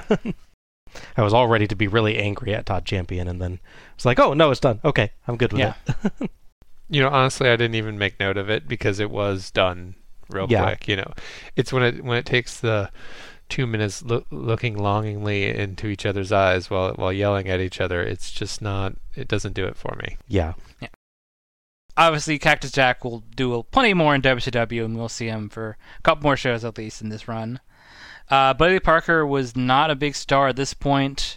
He basically is used as enhancement talent or a jobber, whichever you prefer, in both WCW and All Japan Pro Wrestling. So you get to both sides of the world to constantly get beaten up by everybody else. His bigger contribution is later becoming one of the lead trainers at the power plant. So a lot of people that will be very big later on, such as Goldberg, will go through him. Okay. We go back to JR and Tony, and they note that Abdullah has prevented his buddy Jack from getting to Battle Bowl, and then throw back to Eric and company. Our next match is Sting and Abdullah the Butcher versus Flyin' Brian Pillman and Beautiful Bobby Eaton. Abdullah looks inordinately happy as he basically prances towards the locker room door as his name is called. Cactus Jack comes back in, and he seems cool with everything. He didn't want him Battle Bowl anyway. Yeah. Even he realizes there's no stakes in this show. So Yes, yeah. Obviously, as I mentioned before, Sting and Abdullah Butcher had some bad moments along Cactus Jack between them uses Hitman to take him out. And they played a part, anyways, in Sting losing his U.S. title to Rick Rude, and as part of the angle, again, that Luger is afraid of Sting and doesn't want to fight him. Sting, sadly, has no sparkly jacket tonight, but he does make up for it with awesome America face paint. Mm-hmm. Abdullah comes down the ramp and gives a big smile and waves at Sting, but he immediately uses his stick to beat the heck out of Sting. There's one guy in the crowd with a Sting is dead sign who's quite happy about that. Jerk. You really didn't like Dune, I guess. Pillman charges down and makes the save, and uses Abdullah's stick against him, but Eaton saves Abdullah. So Abdullah and Pillman brawl at ringside as Eaton gets Sting into the ring. Sting and Eaton go back and forth, but every time that Sting gets the upper hand, Abdullah interferes against his own partner, at one point even jabbing Sting with a pencil stolen from the announcers. Pillman attacks Abdullah whenever Sting needs help, and the announcers compliment him for prioritizing Sting's safety over going to Battle Bowl. The camera totally misses Pillman managing to body slam Abdullah. They do at least catch his monster diving body press to Abdullah, though. Mm-hmm, yeah. Late in the match, Eaton tries to tag Pillman, but Pillman refuses. Eaton tags Abdullah instead, and Sting is clearly up for that fight, but ref Mike Atkins won't allow it. We get a scary spot as Sting flips Eaton out of an abdominal stretch into an attempted tombstone piledriver. But Eaton struggles, and Sting loses his balance and falls, nearly dropping Eaton right on his skull. Eaton is thankfully okay, but that looks scary. I think that it was supposed to be that Eaton would struggle long enough that Abdullah could get in there and stop the move, but either Abdullah was late or Sting couldn't hold on with Eaton squirming around. But yeah, it looks terrifying. It's weird because Abdullah is known for his lightning-fast speed. You would have really expected to be quicker on that. Pillman fights with Abdullah again, but gets hustled out of the ring by Atkins, so Cactus Jack runs in with a stick. Abdullah holds Sting, but Sting escapes and Jack nails Abdullah. Sting dropkicks Jack, and Jack flees, while Sting climbs up top and lands a crossbody onto Eaton for the pin. The count looked pretty fast. Sting gets the heck out of the ring, sparing a grateful look for Pillman. Jack and Abdullah brawl at the side of the ramp as security guards try to break them up, and mostly just get beat up themselves. The end of a beautiful friendship. Yeah. So you were saying before, the previous match, that it was more of an angle than a match. For me, this is that match instead, I would say. Because I thought there was enough action in the last match to cover for that, whereas this was often a sort of start and stop thing because of Abdullah interfering or Pillman not wanting to team with his partner. So for me, that took away from the match to a lot of degree that even when they're sort of working together, there's a lot of fighting on the outside. And there's a lot of action they're getting, but it's just fighting before the actual match starts. Mm-hmm. It says something that this is only an all-right Sting performance. Yes. Because the bar for Sting is pretty high, so when it's not really, really good, like with, fortunately, the last Starrcade match with him and Flair with a really ill-fitting mask, it's notable to me when it's not that quality anymore. The whole thing was just kind of really weird booking. I get the idea is that they wanted extra tough odds for Sting, but I feel like they could have done like a straight match where it wasn't broken down so much, and the duel thing wasn't done so much. Because for me, it's hard to hold the match structure together because the way it's done. Yeah. It seems that I'm the only one that believes in the purely random nature of this lottery. I look at this match as sort of a continuation of the last one, because we have Abdullah and Cactus Jack in both of them, and obviously they don't know who's... they just know they want to be partners. Yes. And I do think this is sort of a teaser for Sting, that we see him struggle and we see him succeed. Basically do a fair bit of wrestling on the side, and the camera angles did not do any service to them this time, especially when they're doing moves against Abdullah. But by and large, it was interesting. I was actually surprised to see Cactus show up, so good outcome, and you're done. Yeah. He's out. He's when they're holding his hand, he's literally like running. Yeah. To get out of the ring. Pretty much, yeah. This was a really, really weird match. Like you were saying now, like the last one, this is much more of an angle than anything else. The actual match is really basic. Sting and Eaton do some fine work together, but like you guys were saying, they can't get anything particularly complicated going because the plot keeps interrupting them. Abdullah will get in there anytime anything kind of starts to happen. So the match just doesn't seem to build any kind of momentum. It was interesting as a story, and it was interesting as just a spectacle of this guy's own tag team partner keeps attacking him, but I did appreciate the focus on Pillman and what he was giving up by helping Sting. Sure. But it all fell a little bit flat in the end. This is a case where it would have helped if there was a promo. If Sting cut a promo afterwards thanking Pillman for his help or something like that. I just felt like it needed more resolution to the storyline that they were going for. As it is, I do think it gets across the chaos of the Lethal Lottery, but it would have been stronger if we hadn't had another match with that exact purpose. I would have liked them to pick either this match or the last match to do that, not both. I like the visual that Bull is like super happy and friendly as he's coming out for attacking Sting. It reminded me of that old viral video of the lady comes back to Africa after being gone for like 10 years or whatever it is, and the lion she raises the cub runs to meet her. But that one turns out good, just to be clear. Because it's like they haven't seen each other in 10 years, and then the lion ups and starts talking to her. So picturing that, but obviously taking a Abdullah-shaped violent turn at the end. But I don't know why that reminds me of that, but it does. Yeah, I think he did that part really well. I was actually fooled briefly when he's coming down there. I'm like, oh, he's just crazy and going to be friends with Sting. And then he's like, oh no, he's going to brutally assault him. Okay.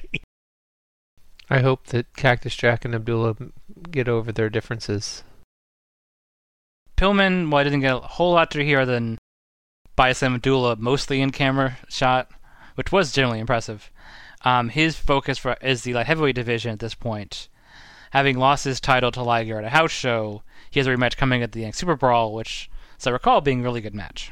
As for Bobby Eaton, he would hang around, mostly being a solid guy who could sort of throw in tag matches or singles matches. But his run would end rather abruptly when he was fired by Bill Watts. Okay. A name we will start to hear many more times as we go on with these shows. Yes. He comes in next year, I think, yes, as the head of WCW for a time, right? Correct. Early 92, he's brought in, restructuring and everything. Yes. Tony proposes that the next time we hold Battle Bowl, we have a mental health test to not let psychotic people in. That might be a good idea for the company in general. Mm-hmm. We go back to Eric, and in just about the fakest way possible, he says he's glad he wasn't down in the ring for that. He's not particularly believable at this point. He gets better. He's definitely a TV executive at this point. Yes. He's really the sales and marketing guy that they've just stuck on camera. Mm-hmm. We draw our next names, and we get Rick Steiner and the Diamond Stud, replaced due to injury by the Night Stalker. Aww. Yeah. Versus Big Van Vader and Mr. Hughes. So we just went from Scott Hall as the Diamond Stud to the Night Stalker. That is a big dang downgrade. Mr. Hughes is the former Big Cat. Yes. Also, Vader comes out with no mask at all, which just feels weird. He is never coming out without a mask. I mean, I know it always ends up falling off midway through matches anyway, but he usually comes out with it at least. Yeah, he has no mask. He's relatively clean-shaven, I believe, as well. Yeah. And he doesn't have his amazing helmet. Mastodon helmet, yeah. I like his hairdo. Vader's? Yeah, it's like a ram jam. He was inspired by Hawk. Yeah, Doom, basically. Yep, there you go. Gotta get your Road Warrior somewhere. Quoth JR, the Night Stalker is no Scott Steiner. Yeah, no kidding. Rick and Vader start, with Rick grinning at him as the crowd barks. Vader just knocks Rick around and lays in the punishment, but Rick counters a charge with a Steiner line to take the big man down, then hits an amazing belly-to-belly suplex. A Steiner line takes Vader outside, and Rick follows with a dive for some brawling. Rick struggles on a more vertical suplex to bring Vader back in, but he guts through it. With Rick exhausted, Vader brings in Hughes to beat Rick up, but Rick fights back and manages a belly-to-belly suplex on Hughes. The announcers point out that Rick doesn't seem sure about tagging Night Stalker, but after Rick and Hughes collide and both go down, Night Stalker tags in on his own. He knocks Hughes down with a top rope clothesline, but Vader sneaks in a tag. Hughes charges Night Stalker, but Night Stalker dodges, and Rick dumps Hughes onto the top turnbuckle. Vader clotheslines Night Stalker down, and Rick, seemingly unaware of either tag, bulldogs Hughes. They aren't the legal men, so ref Nick Patrick won't count. It's a good call by Nick Patrick. Yeah, he's there, very definitely. He's on the ball. He's honorable guys, and accurate, yeah. Vader splashes Night Stalker for the pin. I guess I should note there that Vader splashes Night Stalker, and Night Stalker sits up a little bit and darn near gets his neck broken. Yeah. Because he clearly has no idea how to take the splash properly. No. It was terrifying. Yeah, basically he took a slam and started to get up like he was going to look and see where Vader was. But Vader's about 6 inches above his head at that point. Yes. To fall on him. Oh. I think Vader put his arms down pretty quick. He did the move in the best way he possibly could to prevent Night Stalker from breaking his neck. But yeah, Vader weighs 400 pounds plus. You do not want to take that on your neck. Yeah, absolutely. It's definitely a tale of two people for me. That would be Rick Steiner and Vader. That first suplex is amazing to watch. Mm-hmm. Vader just floats over like it's nothing, and it's genuinely surprised me that he did it so well. The second one is obviously a little scarier, but is sort of a testament to the strength and technique of both men that they managed to not horribly mess that up. Yes. Poor Vader is halfway up and supporting himself on the ropes to keep from falling out, and Steiner rather has to sort of gut through the rest of the move, and they cover that as best they can. Yeah, with the second one, it's a vertical suplex he's going for. Yes. Which is a lot more lift over the head. With the first one, it's a belly to belly, so he can do it faster, and he doesn't have to do the full supporting the entire weight over my head at any point, really. It's a quicker cooperative version of that move. Yeah. Which is why it's easier to do. I definitely appreciated that they kept the Night Stalker out of the match until the end, because I was really worried that I'd be pulled away from seeing Vader or seeing Rick Steiner and him instead. There's still too much Mr. Hughes, even though it's not a lot of Mr. Hughes. A little Mr. Hughes goes too far for me.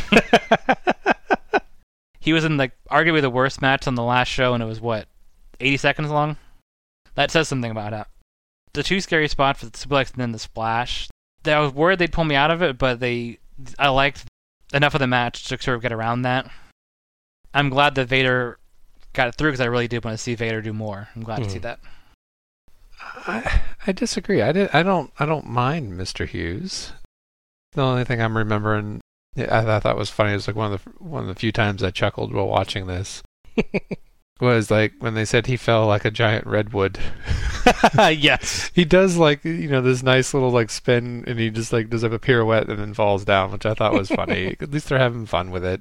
Steiner, even more than Vader. I enjoyed watching Steiner during this one. Obviously, those were the two big names here. Night Stalker, I don't know his background or anything. Night Stalker's little character is that he came out with an axe, which he didn't actually swing anybody like an axe. It's usually career ending. Yeah. He reminds me of El Gigante in some ways. Just he is a giant character. He's a little bit slow, lumbering, can get some things done. I didn't expect much from him, and frankly, I was just more interested in Steiner throwing people around. So, but I don't hate him.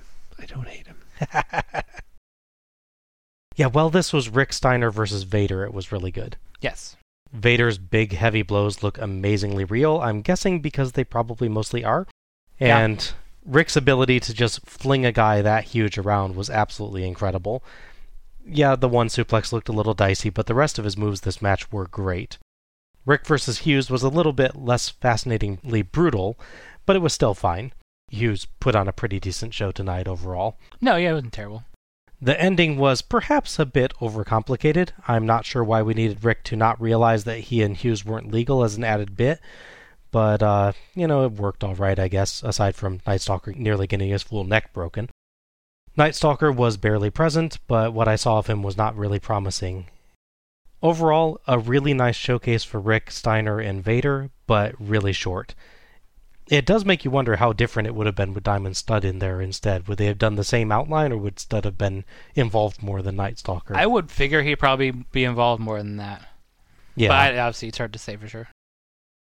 So in the upcoming months, there's a main story going on and a backstage story going on.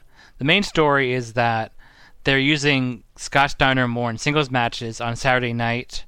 They started the story where if you win 3 matches in a row on the Saturday night, you would win a purse of like $20,000 or something.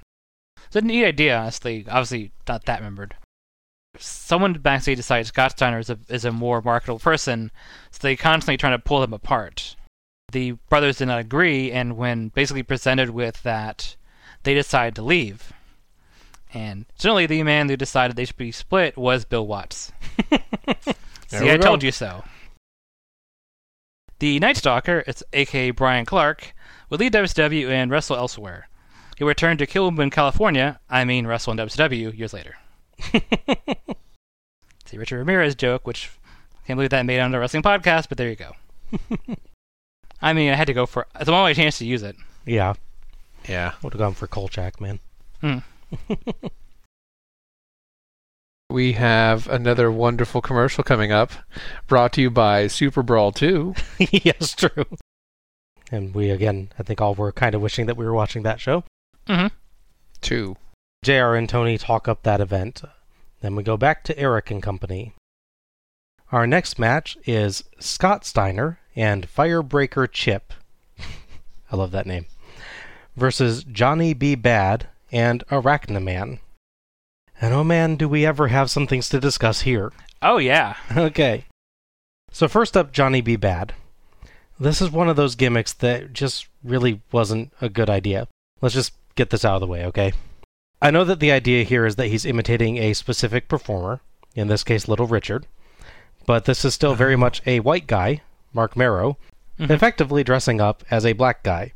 This goes on for multiple years, and it's kind of amazing that during that time nobody said, this probably isn't a good idea. There had to be something else they could have done with Mark Marrow. He's actually a pretty talented in-ring performer, but yeah. Yeah, no, it is. The level of basically blackface they do does vary by show. Early on, it's way more than it is here. Yeah. It sort of evolves into slightly more tame than he would normally do. But yeah, the implication is still he's just like Little Richard, who is definitely not the same ethnicity he is. Yeah. So, not the best idea. I think I'm just going to leave it there.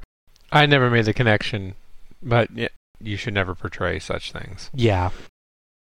I will say one other thing in Johnny B. Bad, which is that it's a pun on Johnny B. Good, which is not a song by Little Richard. Point. Now, Arachnaman. Where do you begin with Arachnaman? So this is a bad idea for all different reasons. Chief among them, how in the world did WCW think that they could get away with this just by changing the colors of the Spider-Man outfit? Yeah. Brad Armstrong was put under a mask earlier in 1991 as Fantasia. Al, I think we said that was Little Richard Marley's original name last year, but I think it was Armstrong instead. Correct, yeah, we got mixed up. Yeah. Our bad. Yeah. The character was renamed Bad Street to avoid trouble with Disney. So given that they just had to change a character to avoid legal action by Disney, how weird is it that they immediately made another copyright infringing gimmick for the same guy? Yeah. Poor Brad Armstrong. It's like, wow. Mm-hmm. One I feel is often overlooked is this gimmick briefly before either one of those, which is where he's a friendly guy throwing out candy to children, called the Candyman, which clear was maybe for the Tony Todd horror movie. So he's actually just the Candyman from Willy Wonka. Which, again, I feel like they must have been sued over. Yeah. This poor guy keeps getting stuck with this stuff. He still has at least one more. Yeah. And also, that mask looks horrible.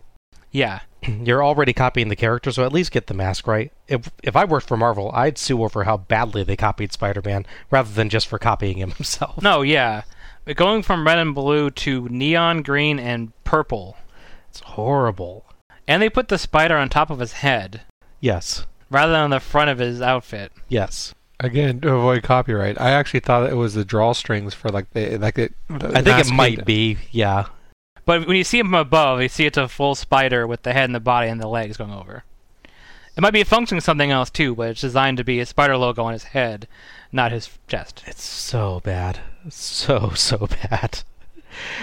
It really looks like you just, like, bought a Spider-Man costume at a Halloween store and repainted it, but then lost the mask and, like, made your own going off of no picture references whatsoever.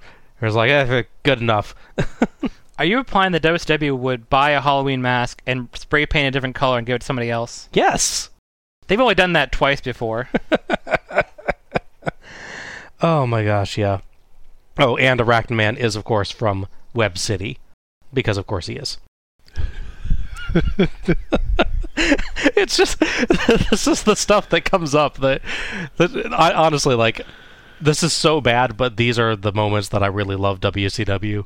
Where it's just like this absolute comedy of errors of making this character where you're doing a copyrighted gimmick on a guy you've already done at least one, maybe two, arguably copyrighted gimmicks on, and you're also doing it in the worst possible way with the most horrible colors you could possibly imagine. It takes real talent to be this bad at your job. Oh, yeah. And it's all because apparently Brad Armstrong was a very talented wrestler, but like Terry Taylor and other people, just didn't have a certain extra oomph that you needed, and especially going into the 90s when Sting is so prevalent and Luger is so vibrant, you have these bigger-than-life personalities coming in, and they decided he wasn't good enough just being really talented but not that exciting. Yeah. I just don't get why they couldn't just leave him as vaguely resembling Magnum TA like he did last time we saw him. No, yeah. That seemed to be working for him. I guess they like, comic books. Because you got like a pseudo Iron Fist in this one too. I mean, I guess one of the outfits, I think it looks like him. No, I can see that, yeah. Yeah. Now we have an actual match to discuss too. Yeah, I know. I thought we just did. I know. Felt like it, right? JR, for some reason, says that we're going to see more continuity than in any match we've seen tonight. I guess maybe because it's four faces, so there won't be disagreements from that standpoint? I'm not sure what he means, really. That's generally his point, yeah. He also compliments WCW's marketing, since lots of fans are wearing Starrcade shirts. Tony says that Bad has to be considered a top contender to Jushin Liger's light heavyweight title, and adds that the same could be said of Arachnoman. No, Tony, no. But it's nice of you to try. Yeah. Bad and Chip have a quick exchange and challenge each other to box, but ref Randy Anderson warns them to keep their fists open. Chip asks the crowd if they want to see a fight, so Bad sucker punches him in the gut and batters him around the ring. JR tries calling Bad's elbow drop a power drive elbow like Muta's, but it's nowhere near as awesome as that. No. Chip finally counters a Bad whip with a spring off the turnbuckle into a crossbody for 2, and we get tags to Arachnoman and Scott. I have a feeling that this isn't going to go like Spider-Man vs. Bonesaw. No, it is not. Scott hits power move after power move on Arachnoman, and easily counters his speed, finally sending him over the top rope with a Steiner line. Bad does little better, hitting a few punches before Scott nails a double-leg takedown that JR points out as more spine buster, and runs Bad chest first into the top turnbuckle. Tony says, he's not just a bad man, he's a hurting badly man. JR kind of pauses for a moment, then finally says, is that like a bone in his cap? Or like a feather in his head, Tony replies. What does that even mean? Also, that is an actual thing people do. Put feathers in your hair. Yeah. So I think Tony's reaching a little bit tonight at points. Back to Chip, and things get more even until a strange spot where Chip just kind of holds onto Bag's legs as the ref counts, forcing him to let go. Arachnoman starts using his speed to stay ahead of Chip and dodges a charge to send Chip over the turnbuckle into the ring post of the other ring. Pretty cool spot there. Mm-hmm. Chip redeems himself with a cool slide under the bottom rope into a pin attempt for 2. A later Boston Crab leads to a few smooth pin attempt exchanges. Odd bit as Bad tags in just to grab a chin lock, but we go right back to Arachnoman. crisscross, but Chip tags Scott, and Scott nails a Steiner line and a tilt-a-whirl slam before Bad runs in and gets slammed too.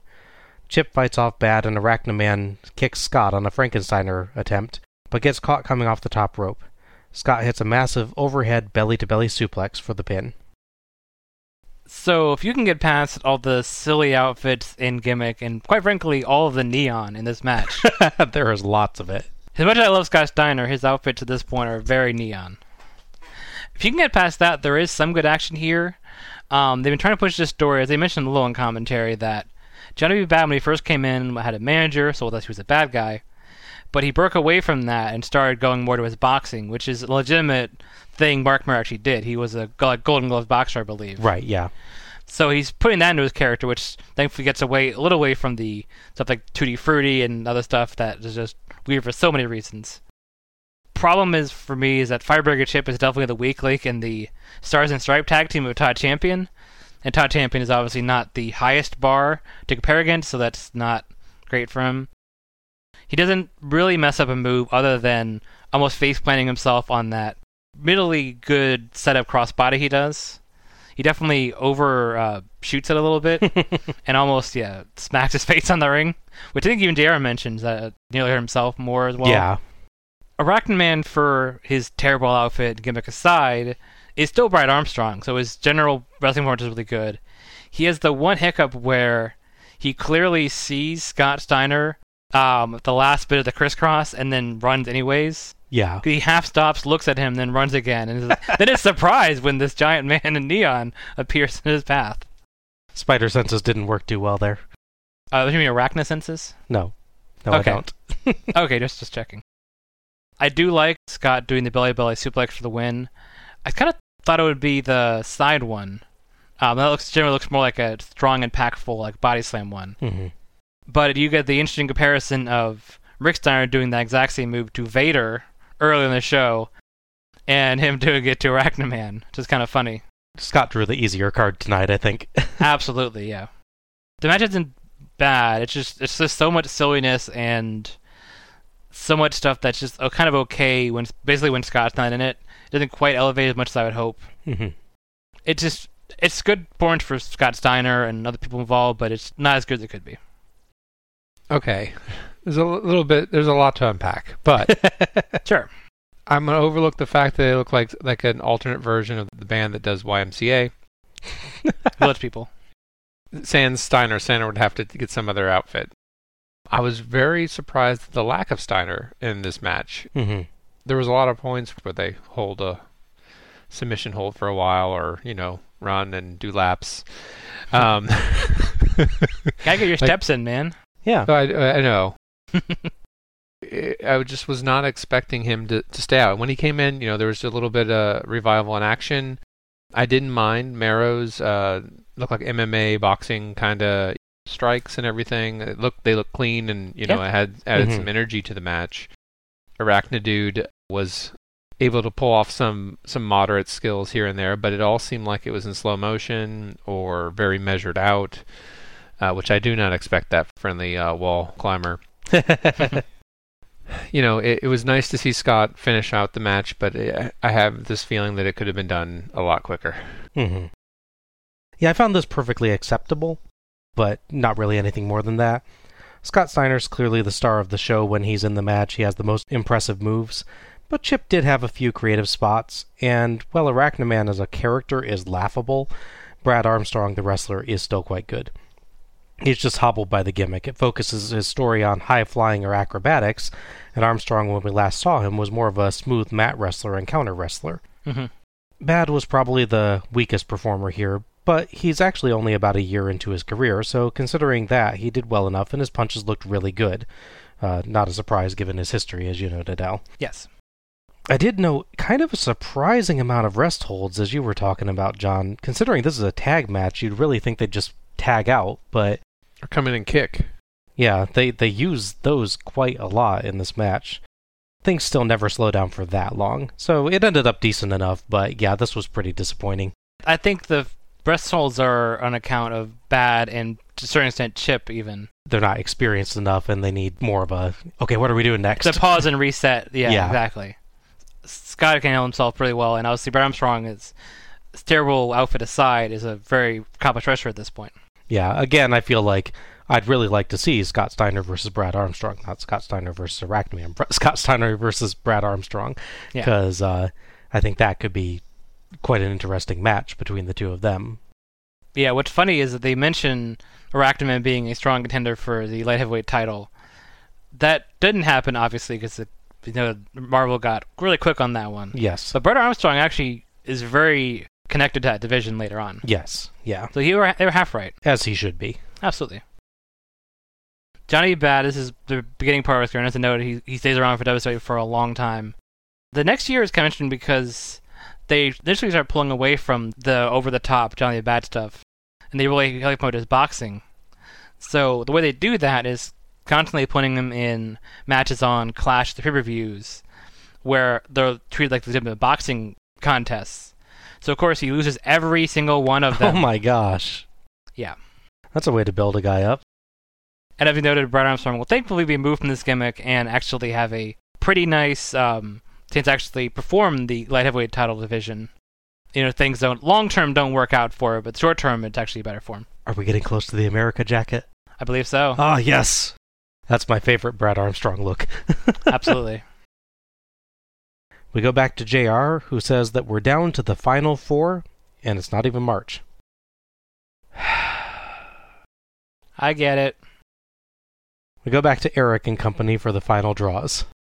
So our final tag match is Ron Simmons and Thomas Rich, another York Foundation member. Correct. Versus Steve Armstrong and PN News.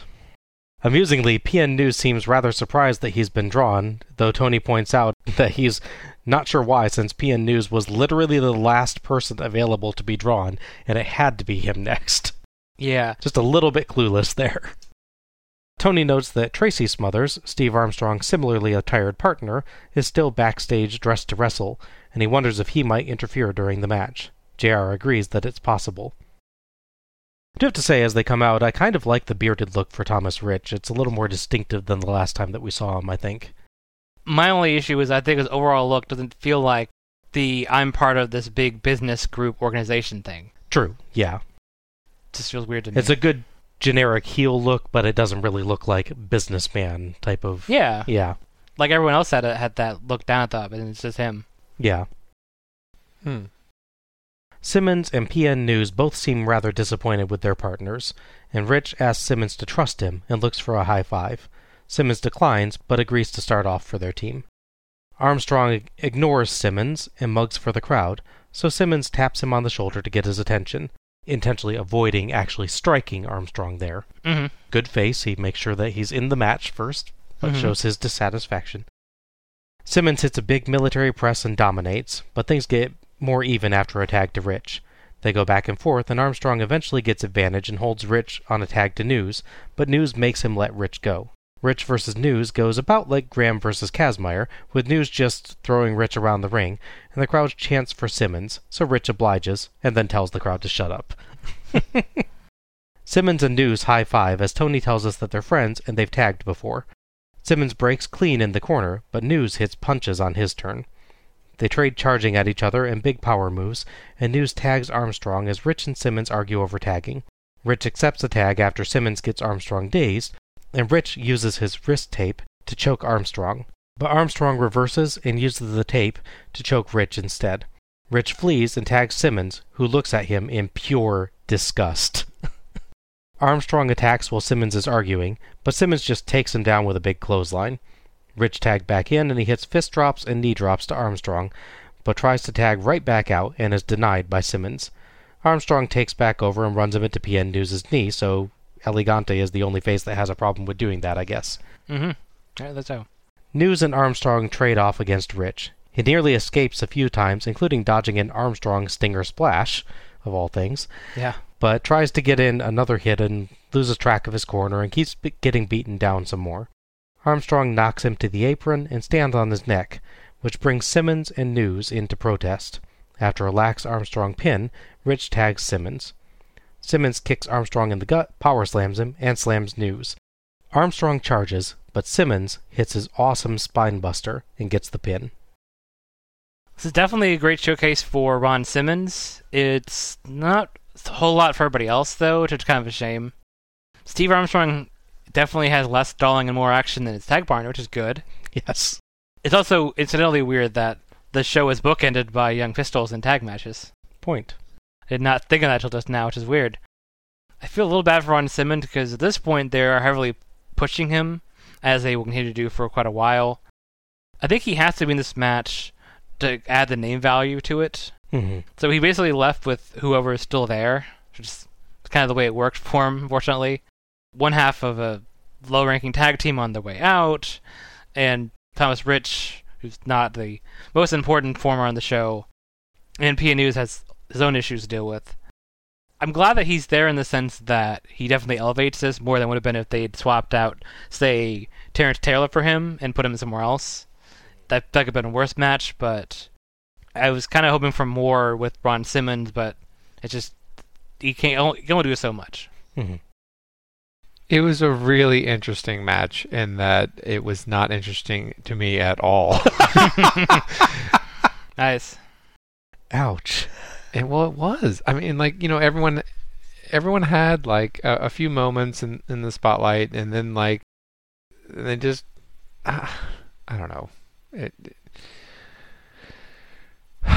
This is not the commentary I want to be giving, but I think it is appropriate for this match. I'm giving this level of commentary. I was just not impressed with anything specifically, other than this is the first time I've ever seen arm tape used as a throttling or a garrote.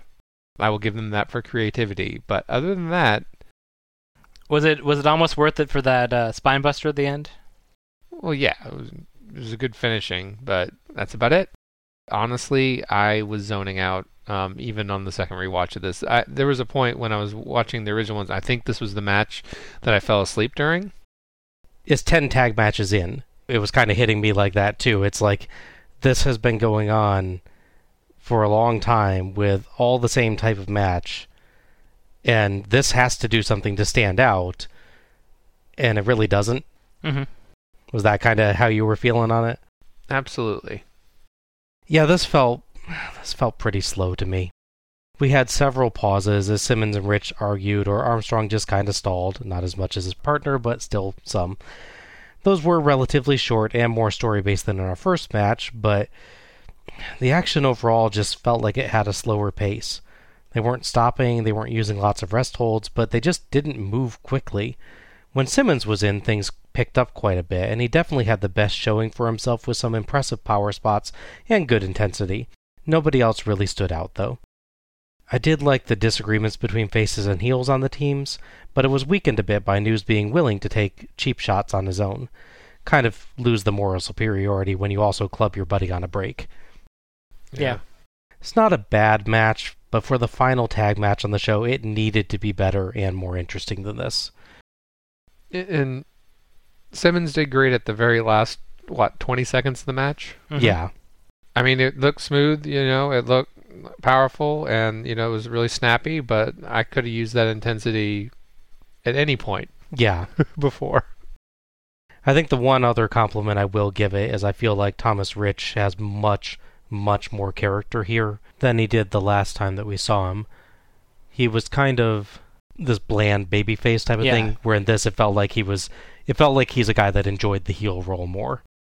Yeah, this is just not what we needed for the final tag match of the show. You maybe could have put this earlier in the show and maybe put that. Well, I didn't like the match as much. I would see more storyline purpose putting the Sting Abdullah thing as the last match. Yeah. Because that would further emphasize the Sting is fighting uphill in these scenarios to get where he's got to go. I could see that, yeah. You could throw Steiner in this one. He might have actually got more action. Yeah, Simmons versus Steiner would have been pretty cool.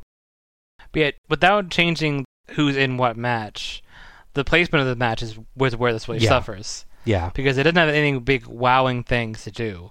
You get any of the better matches and put them here, the one with Liger and Kazmaier, for instance, put that at the end. You'd have something more interesting at the end of the show. Yeah, if you have this in match 2 or 3, I don't mind it, really. If you have this as match number 10, I'm just like, oh my gosh, no. Yeah. This is too slow. Absolutely. So, as I noted at the beginning of the episode, Steve Armstrong with his partner is out of the company in January. PN News is a different, more interesting story. A few months before this show, PN News was wrestling on a house show against an older wrestler named the Angel of Death. Dave Sheldon, who was one of the candidates for the Black Scorpion before, right? Correct. So he's wrestling Dave Sheldon on this show, and PN News' finishing move is the running splash, when the Vader does. So obviously the way you do that is, one, you don't sit up while the guy's doing it to you. That's a given, apparently, you would think. But for the person doing the move, you aim for the chest and just blast them on the chest so it's at least impactful. You like to win at him, but that's it. PN News, for some reason, misjudged his distance and his splash and splashed the guy's knees. His whole body weight in this guy's legs. So yeah, that guy was injured and out of wrestling for about a year. As a result, they quickly pulled PN News out of the feud he was currently going on with stunning Steve Austin. Thankfully in time for Austin. Didn't happen to him, you know. Yeah. They pulled him mostly to house shows and Saturday night, except when they needed 40 people to fill a Battle Bowl, and suddenly he's available. Yeah. So not surprisingly, he does not stay along very long after this. Got a lot of new faces tonight that we're never going to see again in a Starrcade, basically. Yeah. It's a weird night. Absolutely. Indeed. This is such a bad show. Oh, okay, all right. But as they say, the best is yet to come. Oh, did they say that? Okay. One more thing. All right, we go back to the announcers. And JR and Tony discuss the qualifications for Battle Bowl and whether Luger might still be paying Abdullah the Butcher since he kept going after Sting. They go over the rules for Battle Bowl, and we're going to get to those in a moment. And they talk over whether the biggest men or the fastest men will have the advantage. Tony points out that Sting has a lot of his enemies in Battle Bowl, and he's going to need to watch out. We go to Eric and company, and he thanks Missy Hyatt and Magnum for their help, and then throws to Gary Michael Capetta for the announcements. So it's time for the final match, Battle Bowl. So here's the rules. We've got 2 rings. 20 men start out in the first ring. Wrestlers are eliminated from Ring 1 by being thrown over the ropes to Ring 2. No other sides of Ring 1 matter. Wrestlers can start fighting immediately in Ring 2 as soon as they're in there. Wrestlers are eliminated from Ring 2 by being thrown over the top rope to the floor. The side of Ring 2 that leads back to Ring 1 doesn't matter. When one wrestler remains in Ring 1, he gets to rest while Ring 2 sorts itself out. When one wrestler remains in Ring 2, Ring 1's finalist and Ring 2's finalist get back into Ring 1 and fight, and now a wrestler is eliminated by being thrown over the top rope of Ring 1 to the floor. It's so simple. Yeah. So these are obviously really complicated, but also something occurred to me. Mm-hmm. So this is basically double elimination, right? Yes. Yes. You're thrown out of Ring 1, you get in Ring 2, and you're actually eliminated by being thrown out of Ring 2, right? Yes. Correct. Unless you're the guy that won Ring 1. In that case, in the final stage, you can just be dumped out of Ring 1 to lose. Your reward for winning Ring 1 is only having to be eliminated once to lose. That's a fair point, yeah. But you get to rest. You get to rest, yeah, so there is that.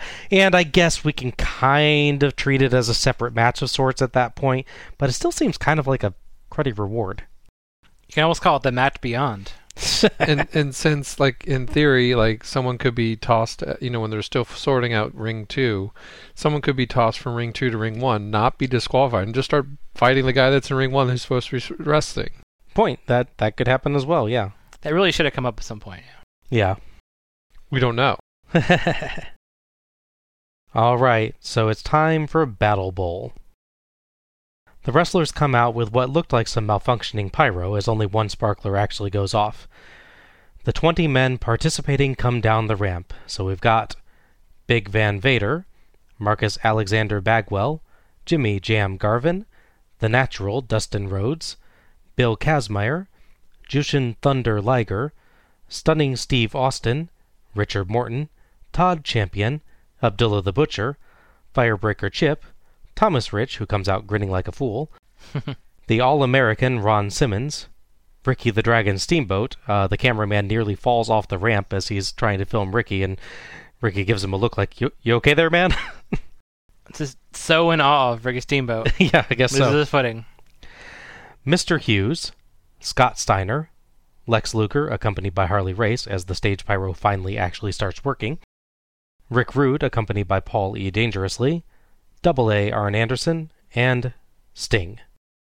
All 20 men start in the first ring and brawl, and it's pretty darn near impossible to follow, Yes. but I'm going to do my best here.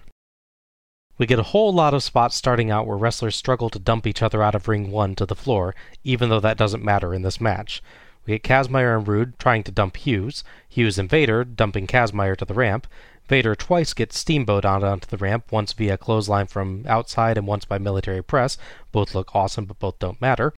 Champion and Rich fight on the ropes. Kazmaier and Champion try to dump Luger out, and more, all on the sides that really don't mean anything. They're all used to normal battle royales. I'll say one thing on the Vader Steamboat thing. I think it's less that they didn't know the rules, so much as they wanted, 3 feet of space to do their own stuff. Yes, probably. So they fought to the ramp, we're going to fight here for a while, let's do stuff. That makes sense. Tony makes a fairly good point that if you want to be the last man in ring 1, you should really just stay over by the ramp.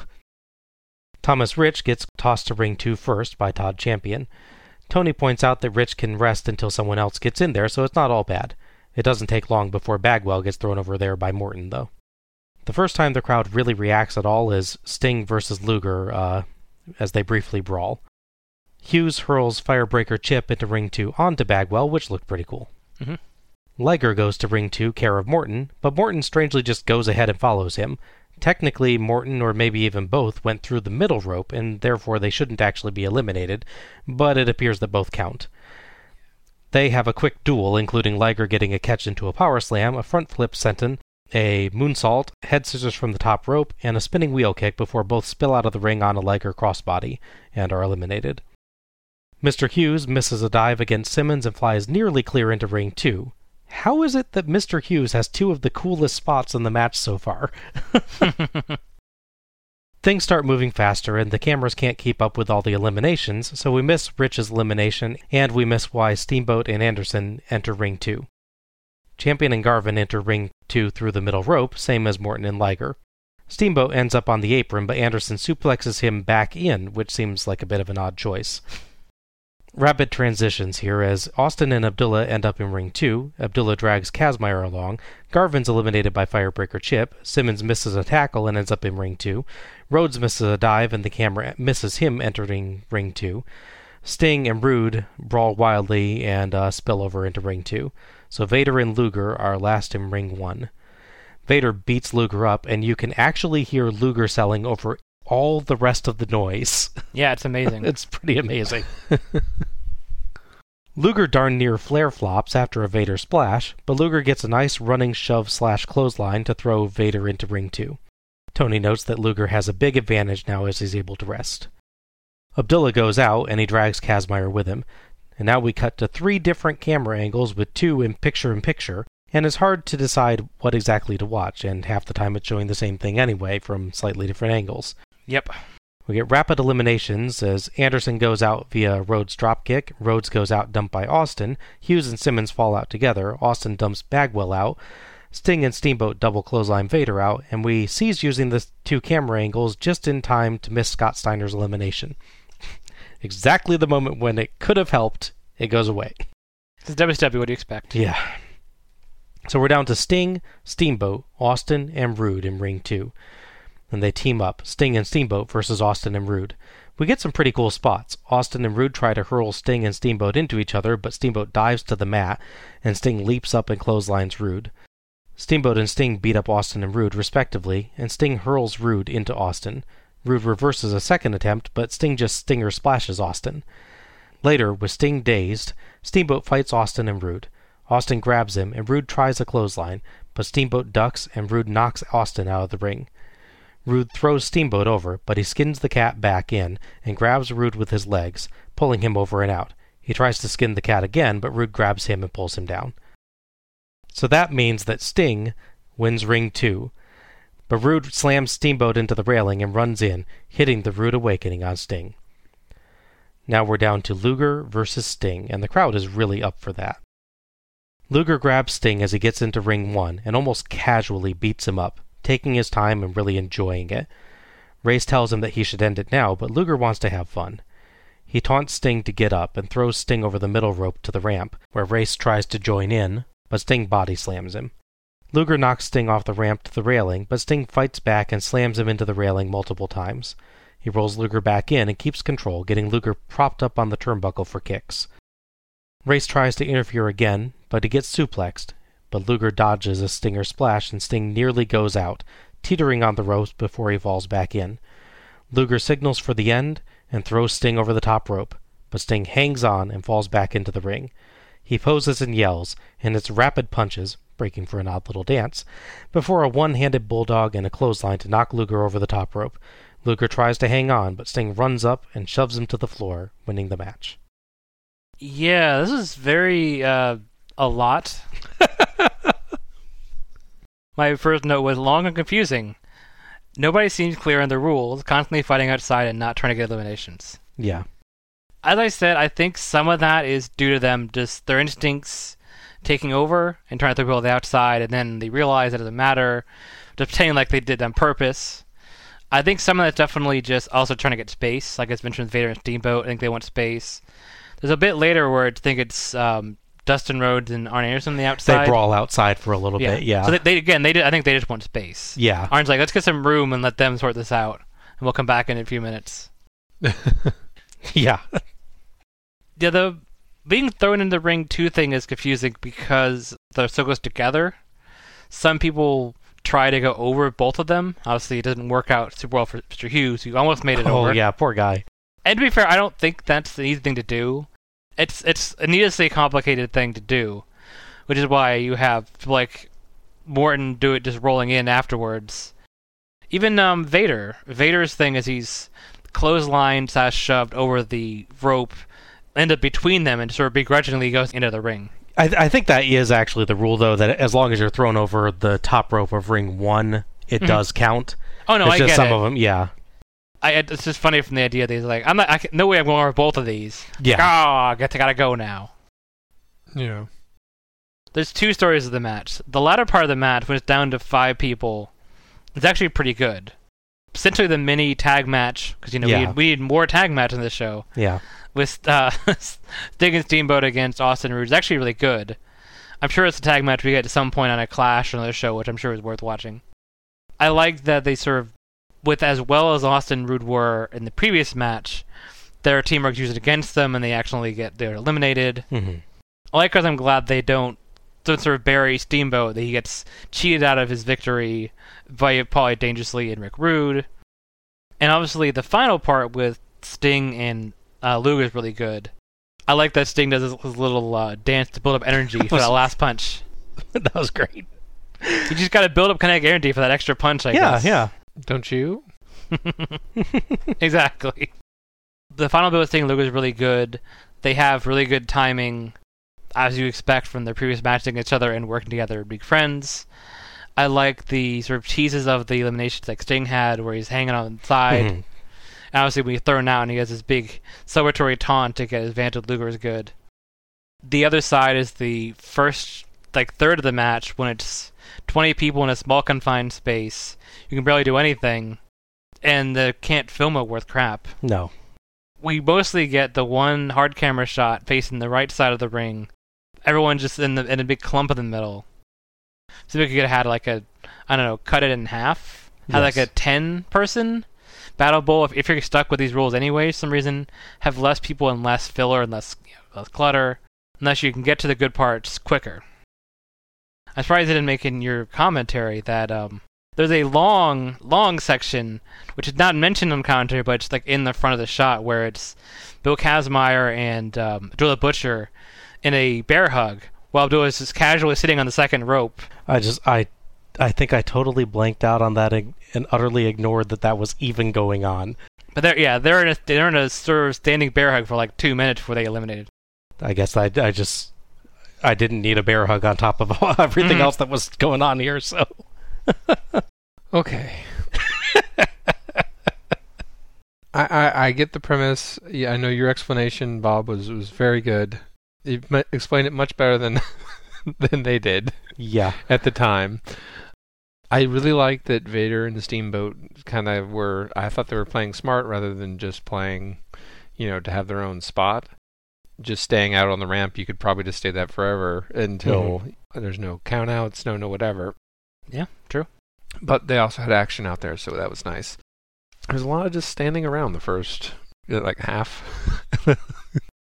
It seemed to me more like cocktail hour at times because they were just walking around and mingling. Even Sting was just whatever. He's just walking. Hey, Rick Rude, haven't seen you in a while. How's the kids? That type of thing. Even the part where the crowd suddenly gets excited because we see Sting and Luger fighting. It's almost a Where's Wallace situation because you look and okay, wait, where are they cheering for? Oh, there they are in the middle of this group of people. Yeah. Yeah, no, but in that moment, everyone is just going through motions, kind of, and they actually look like they're actually fighting. Mm-hmm. Yeah. The only intensity on the screen was buried behind 15 or 16 bodies. Yep. Pretty much. That's where those extra camera angles could have been good. Yes. I think, is this the first time they've done this sort of thing? I mean, battle royales are a fairly common thing in wrestling, so I can't imagine WCW hasn't. In fact, the Bunkhouse Stampede was a battle royale, so we know they've done some. But I think this is the first actual Battle Bowl one. This is the first Battle Bowl, yes. Yeah. Okay. So I didn't think it was like the wrestlers not knowing what's going on, but it just seemed like there was a whole air of unfamiliarity for all involved. It's just too much to keep track of, to be perfectly honest. I would have liked to see a steady stream of people getting out of that first ring, and I would have liked to see 2 tag matches. I know that we've had plenty of tag matches, but I would like to have seen a 4-on-4 on each side, or something close to that, or even a 2-on-1 in the first ring, and then 4-on-4 on the other. And then 2 more people come across, and you have everyone's weakened at that point, and have another nice little mini tag match. But all in all, a good finish. I do like the Sting dance. And when they had the initial reaction with Sting and Luger, I was kind of like, okay, that's who it's going to be. Yeah.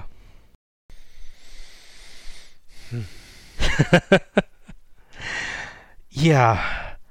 The first portion of this match was utterly worthless. There were far too many men in the ring for me to even hope to pay attention. They kept trying to build tension by risking being thrown out of sides that wouldn't eliminate them anyway. Once we started getting guys in ring 2, it got easier to follow. You had fewer men in there at any one time, so they had the opportunity to put together some actual sequences rather than just brawling around the ring nonsensically. So no surprise that almost all of the entertaining bits of the match happened in ring 2. Morton and Liger's duel was a nice bit. The best part of the match was probably Steamboat and Sting versus Austin and Rude.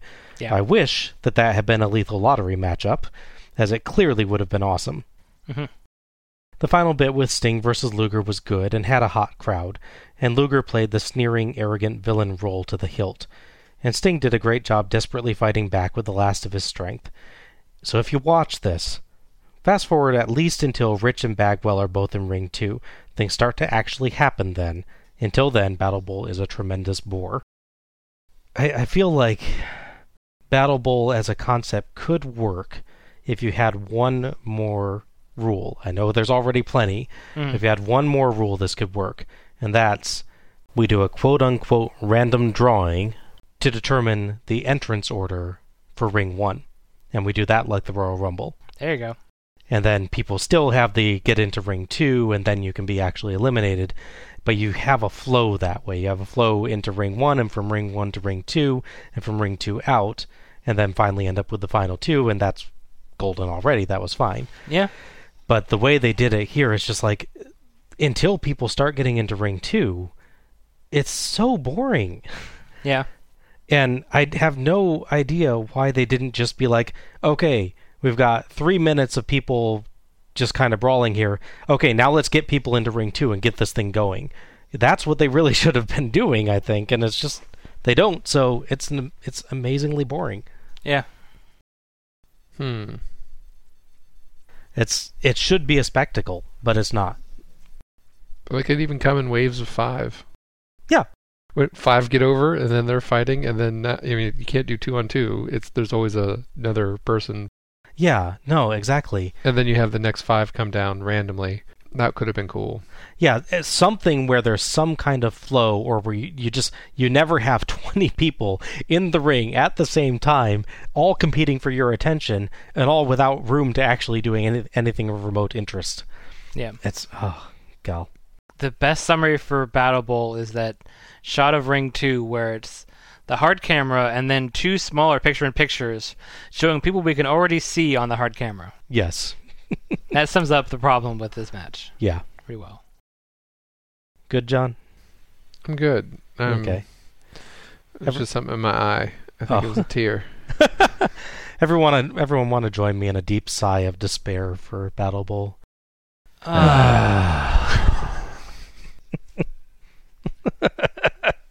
a proper Norman. Yes. There we go. So, obviously the point of this show is clear, to promote the Sting and Luger match, which Sting is rewarded for winning Battle Bowl. Or for enduring Battle Bowl, as the case may be. Sure. And just to be clear, there is no actual prize for Battle Bowl other than being declared the first Battle Bowl champion, which they try to make sound prestigious. I could have for sure that it was like, because he won, here's a title shot, but it was 2 separate things that happened, basically. Yeah. Well, I mean, because Luger's in Battle Bowl, so you can't have the title shot be the reward for Battle Bowl. That'd be ridiculous. Exactly. Outside of those 2, the slightly lower card feud is Rick Rude and Ricky Steamboat, as you can probably guess from the way their feud went. They would need to feud over the United States title, which Rude stole from Sting on his route taking up here. As for Vader, the other big person who survives until near the end, he working part-time between New Japan and WCW. He eventually decided, early 92, he's like, okay, I'm going to just, for some reason, he went through this match and decided, I want to stay here. I don't know why, but he did. I guess they did cram a whole lot of people into the ring to let him beat them up, so, there is that. But yeah, so he becomes a full-time WCW performer in the months following this show, so we'll see a lot more of him, thankfully. All right.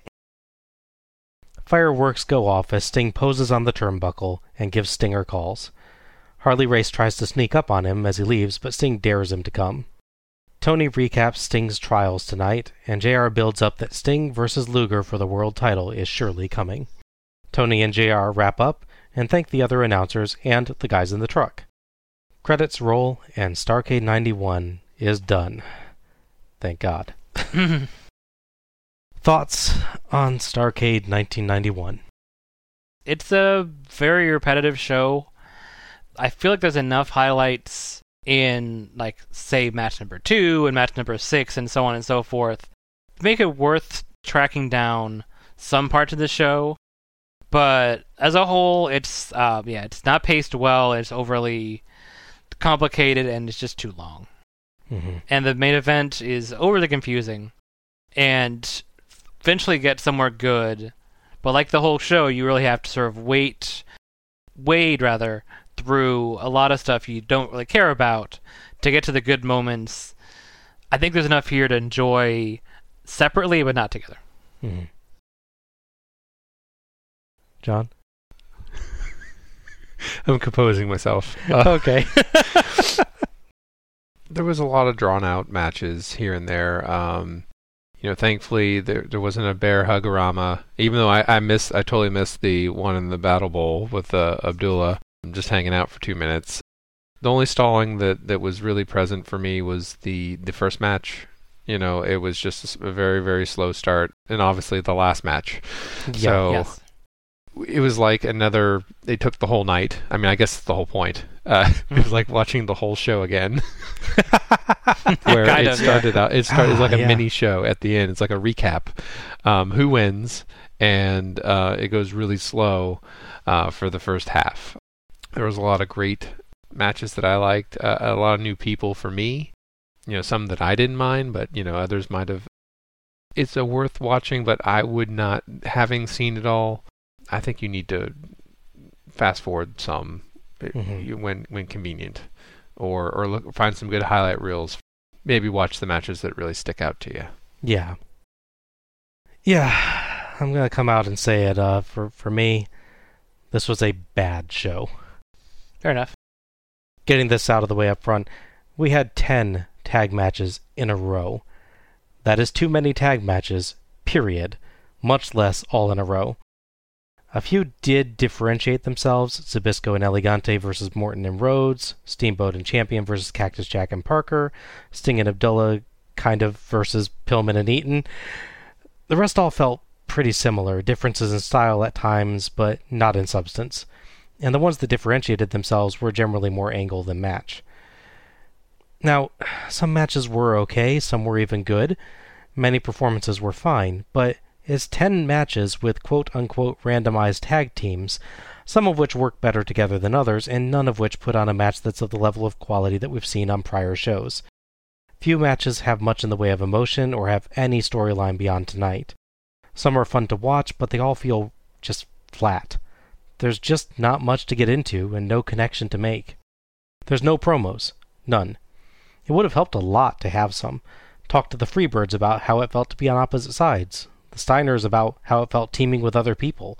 Get some sneering from Austin and Rude about them getting to team up. Maybe have a veteran like Steamboat praise a new guy like Todd Champion after working with him. And above all, let Sting talk!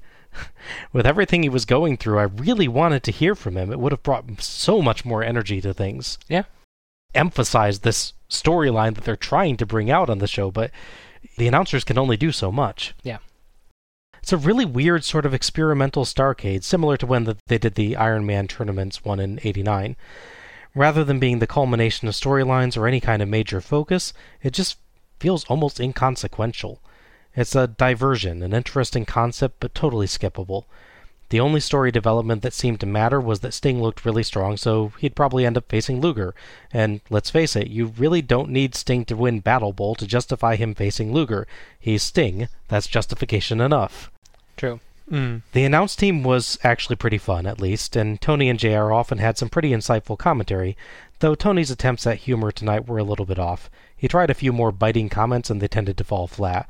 I kind of wonder if someone told him to try and play heel and he just wasn't really good at it. Very possible, yeah. Overall, though, the two worked really well together, and they did a good job of analyzing the night's weird structure and making things as clear as they could. So, this was a bad show, and it's one I really don't intend to revisit at any point. It's dull, it's lacking in story, it spends all its time building to a battle royale that just ends up being a confusing, over-gimmicked mess. On some shows, I could recommend, track down this match or track down this match as, go out of your way to watch this. On this one, not really. There's some that are decent, but there's nothing that I would be like, you have to see this. Mm-hmm. Let me try and put a mildly positive spin on this as a side part of it. Okay, yeah, so by my count, we had 3 matches that were won via crossbody, correct? Think so, yeah. Because we have the Liger Kazmaier, we have the Steamboat one, and we have Sting's. Yeah. So among those, which was the best? Yeah. I think the most interesting one is probably the Kazmaier one. Mm-hmm. Just because it's a team spot, Sure. which really focuses in on the tag match concept that tonight's all about. Yeah. So, yeah, I would find that the most interesting. What about you? I certainly see that side on that. For me, Steamboat's crossbody is still the best. It is beautiful. Yeah. But it's nice. I'm trying to find a thing where 3 things are good on this show and we can compare them. So I'm trying to be nice. John, you got a preference on crossbody moves? Ooh, it would be a tough decision between Steamboat and Kazmaier. No, I'm going to have to go with Steamboat. He's just, I didn't see him enough in the match, but it was a nice finish. Yeah. All right. Match of the night and MVP then. So I almost went with the Liger Kazmaier Graham DDP match, but my only issue was that there was some miscommunication there, and it didn't quite live up to the level I was hoping. It was definitely better than I thought. I felt that Liger was slightly hampered by certain parts of the match, so for me that took away from that. So it may surprise you, the one I'm actually picking is the one I felt most did something with the Battle Bowl theme. Okay. And that is the Steamboat Champion versus Cactus Jack and Buddy Parker. Okay. On this show, it built off the gimmick of this thing, had a full story throughout. Unlike the Sting one, which I didn't like as much, I thought the actual action in the handicap match was good. Mm-hmm. I thought Champion and Jack worked well together. I thought Jack and Team worked well together. And it built to this silly moment where the guy gets thrown in the ring and pinned by Steamboat. It definitely, unquestionably stands out a lot. So that's a really good thing, yeah. And in that regard, someone standing out and doing the most with the time they have, me MVP, is actually Cactus Jack. Fair enough. I thought his performance in the match is actually good. His character work is really strong. And adding to that, he did interfere in the Sting match quite well, built the angle they're going for with him and Abdullah. And more importantly, he wasn't in Battle Bowl, so he's not hampered by that. Unvarnished. Okay. John, match of the night and MVP. Match of the night has to go to Casimir and Thunder Liger versus DDP and Mike Graham. Sure. I was just so stoked about that match. Like I said, they look like mythical characters from my childhood watching anime and everything. So it was good for me. Of course, it's the first time of me seeing Thunder Liger, so that was awesome. And I had a tough time choosing between this match and Al's match of the night, just because I like Mick Foley, and that's who I also choose for my MVP. He fought multiple matches throughout the night. You know, he was a tie-in between two different things. He did go from one ring to the other. That's true. It just spanned out. And the only storyline that was going on was with Abdullah, the Butcher. I think he was unhinged, and I love his characters, and I respect the man. So he's, again, my MVP. Even though I love Sting, and I love Lex, and everything, but the most performance through multiple matches, Cactus Jack. Yeah. I can definitely see that from both of you. It's like he has a very strong standout performance there, and is, like you guys are saying, part of one of the very few actual story moments tonight. So that's a good choice. I had a really, really hard time picking a match of the night for this one. And it's not for the usual reason. For me, it was, I almost didn't want to. Because I wanted the match of the night to be something that really stood out or excited me. But looking at it purely as the match of the night, I can pick it as purely the best thing on this show, regardless of the level that I actually think it reached. Sure. So, for me, that was Arn Anderson and Lex Luger versus Terry Taylor and the Z-Man. Okay. Had a nice enough match storyline, and I enjoyed seeing Luger fit into the Anderson tag work. Taylor looked good, and I felt like it built him up a bit without weakening Luger, which is a difficult balance. The match did what it needed to do, and it had some good spots in the mix, so I know that doesn't sound like a huge endorsement, but that's my match of the night. As for my MVP, Larry Zbyszko. All right. I had a feeling. Yeah. He took the match with Elegante versus Morton and Rhodes, and he made it his own. He stood out. He used his big personality to give that match probably the most story a single match had tonight that was actually still really a match. True. Mm-hmm. He worked well with Rhodes in the ring, and he did everything he could to build anticipation. He acted so wonderfully aggravating and arrogant that I really wanted to see things go wrong for him, and the payoff, while slightly mistimed, was pretty great. Zbyszko's expressions were great, his frustration and anger palpable, and his "what have I done" reaction after slapping Elegante was excellent. He made the best of this situation, and that earns him my MVP. I do want to give a surprise of the night, though, as well for this one, and that's Bill Kazmaier skinning the cat. Yeah, sure. I never expected to see that. That was amazing. I thought you were going to give it to Buddy Lee, just because he just got the crap beat out the whole time. Yeah, he deserves an honorable mention, I guess, too. He did his best impersonation at the beginning of the Monty Python show. Yes. Yeah, I was going to say I would throw a couple quick sort of auto mentions to... I almost picked Luger originally. I liked his overall show story, but when I really thought about Cactus Jack, I thought he did the extra stuff in his limited space. I also really want to promote Vader. I almost picked him to a certain extent. Mm-hmm. That mistime splash aside, which I don't blame him for, I thought he really stood out in his part he had. He has a little part with Steamboat, and I thought he did really well in what he had to do. And obviously Steamboat, mentioned before, that did really well in his limited role. Yeah. Yeah, there definitely are some good performances tonight. It's just, like you were saying, you have to work for it. You have to actually look through the show to find them. Yeah. It's a lot more work to enjoy this one. Mm-hmm. There's a funny bit we didn't mention right before the final part of Battle Bowl, where it's after Root attacks Sting. If you catch it, listen again, JR clearly almost swears. He starts saying that what happened to Sting is a bunch of... And he quickly stops himself. And there's a brief 10-second pause. Giovanni's like, yeah, it's a bunch of garbage. And he's like, it's just agreeing with that afterwards. Yeah, it's almost worth watching that part again if you catch that. It's hilarious. Nice. Oh, I didn't catch that. I did not catch that either. That's great. And that wraps up our review of Starrcade 91, Battle Bowl, the Lethal Lottery. If you've enjoyed listening to us tonight, you can search for us on Twitter or Facebook as Let's Go to the Ring.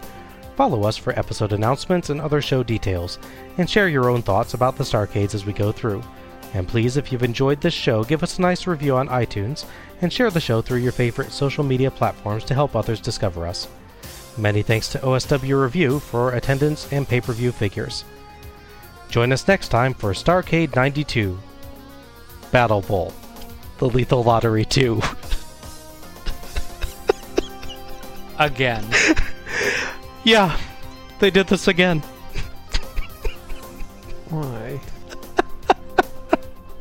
You know, honestly, they were cutting to the crowd quite a bit, and they were pretty excited. So and maybe it was something good.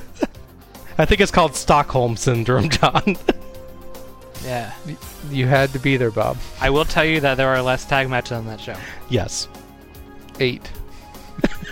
That is less than 10, so yes. Oh my gosh. No, it's like 6 or 7, maybe at most. I forget the exact number. Alright. This is Bob Moore for Alec Pridgeon and John Mullins, signing off. Good night, everybody. Happy wrestling. Insert key phrase.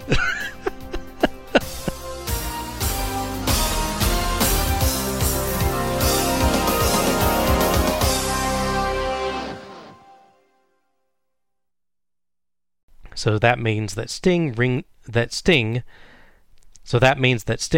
ring 2. Oh my gosh. It's not that late. Mm-hmm. You got it. It's a tongue twister.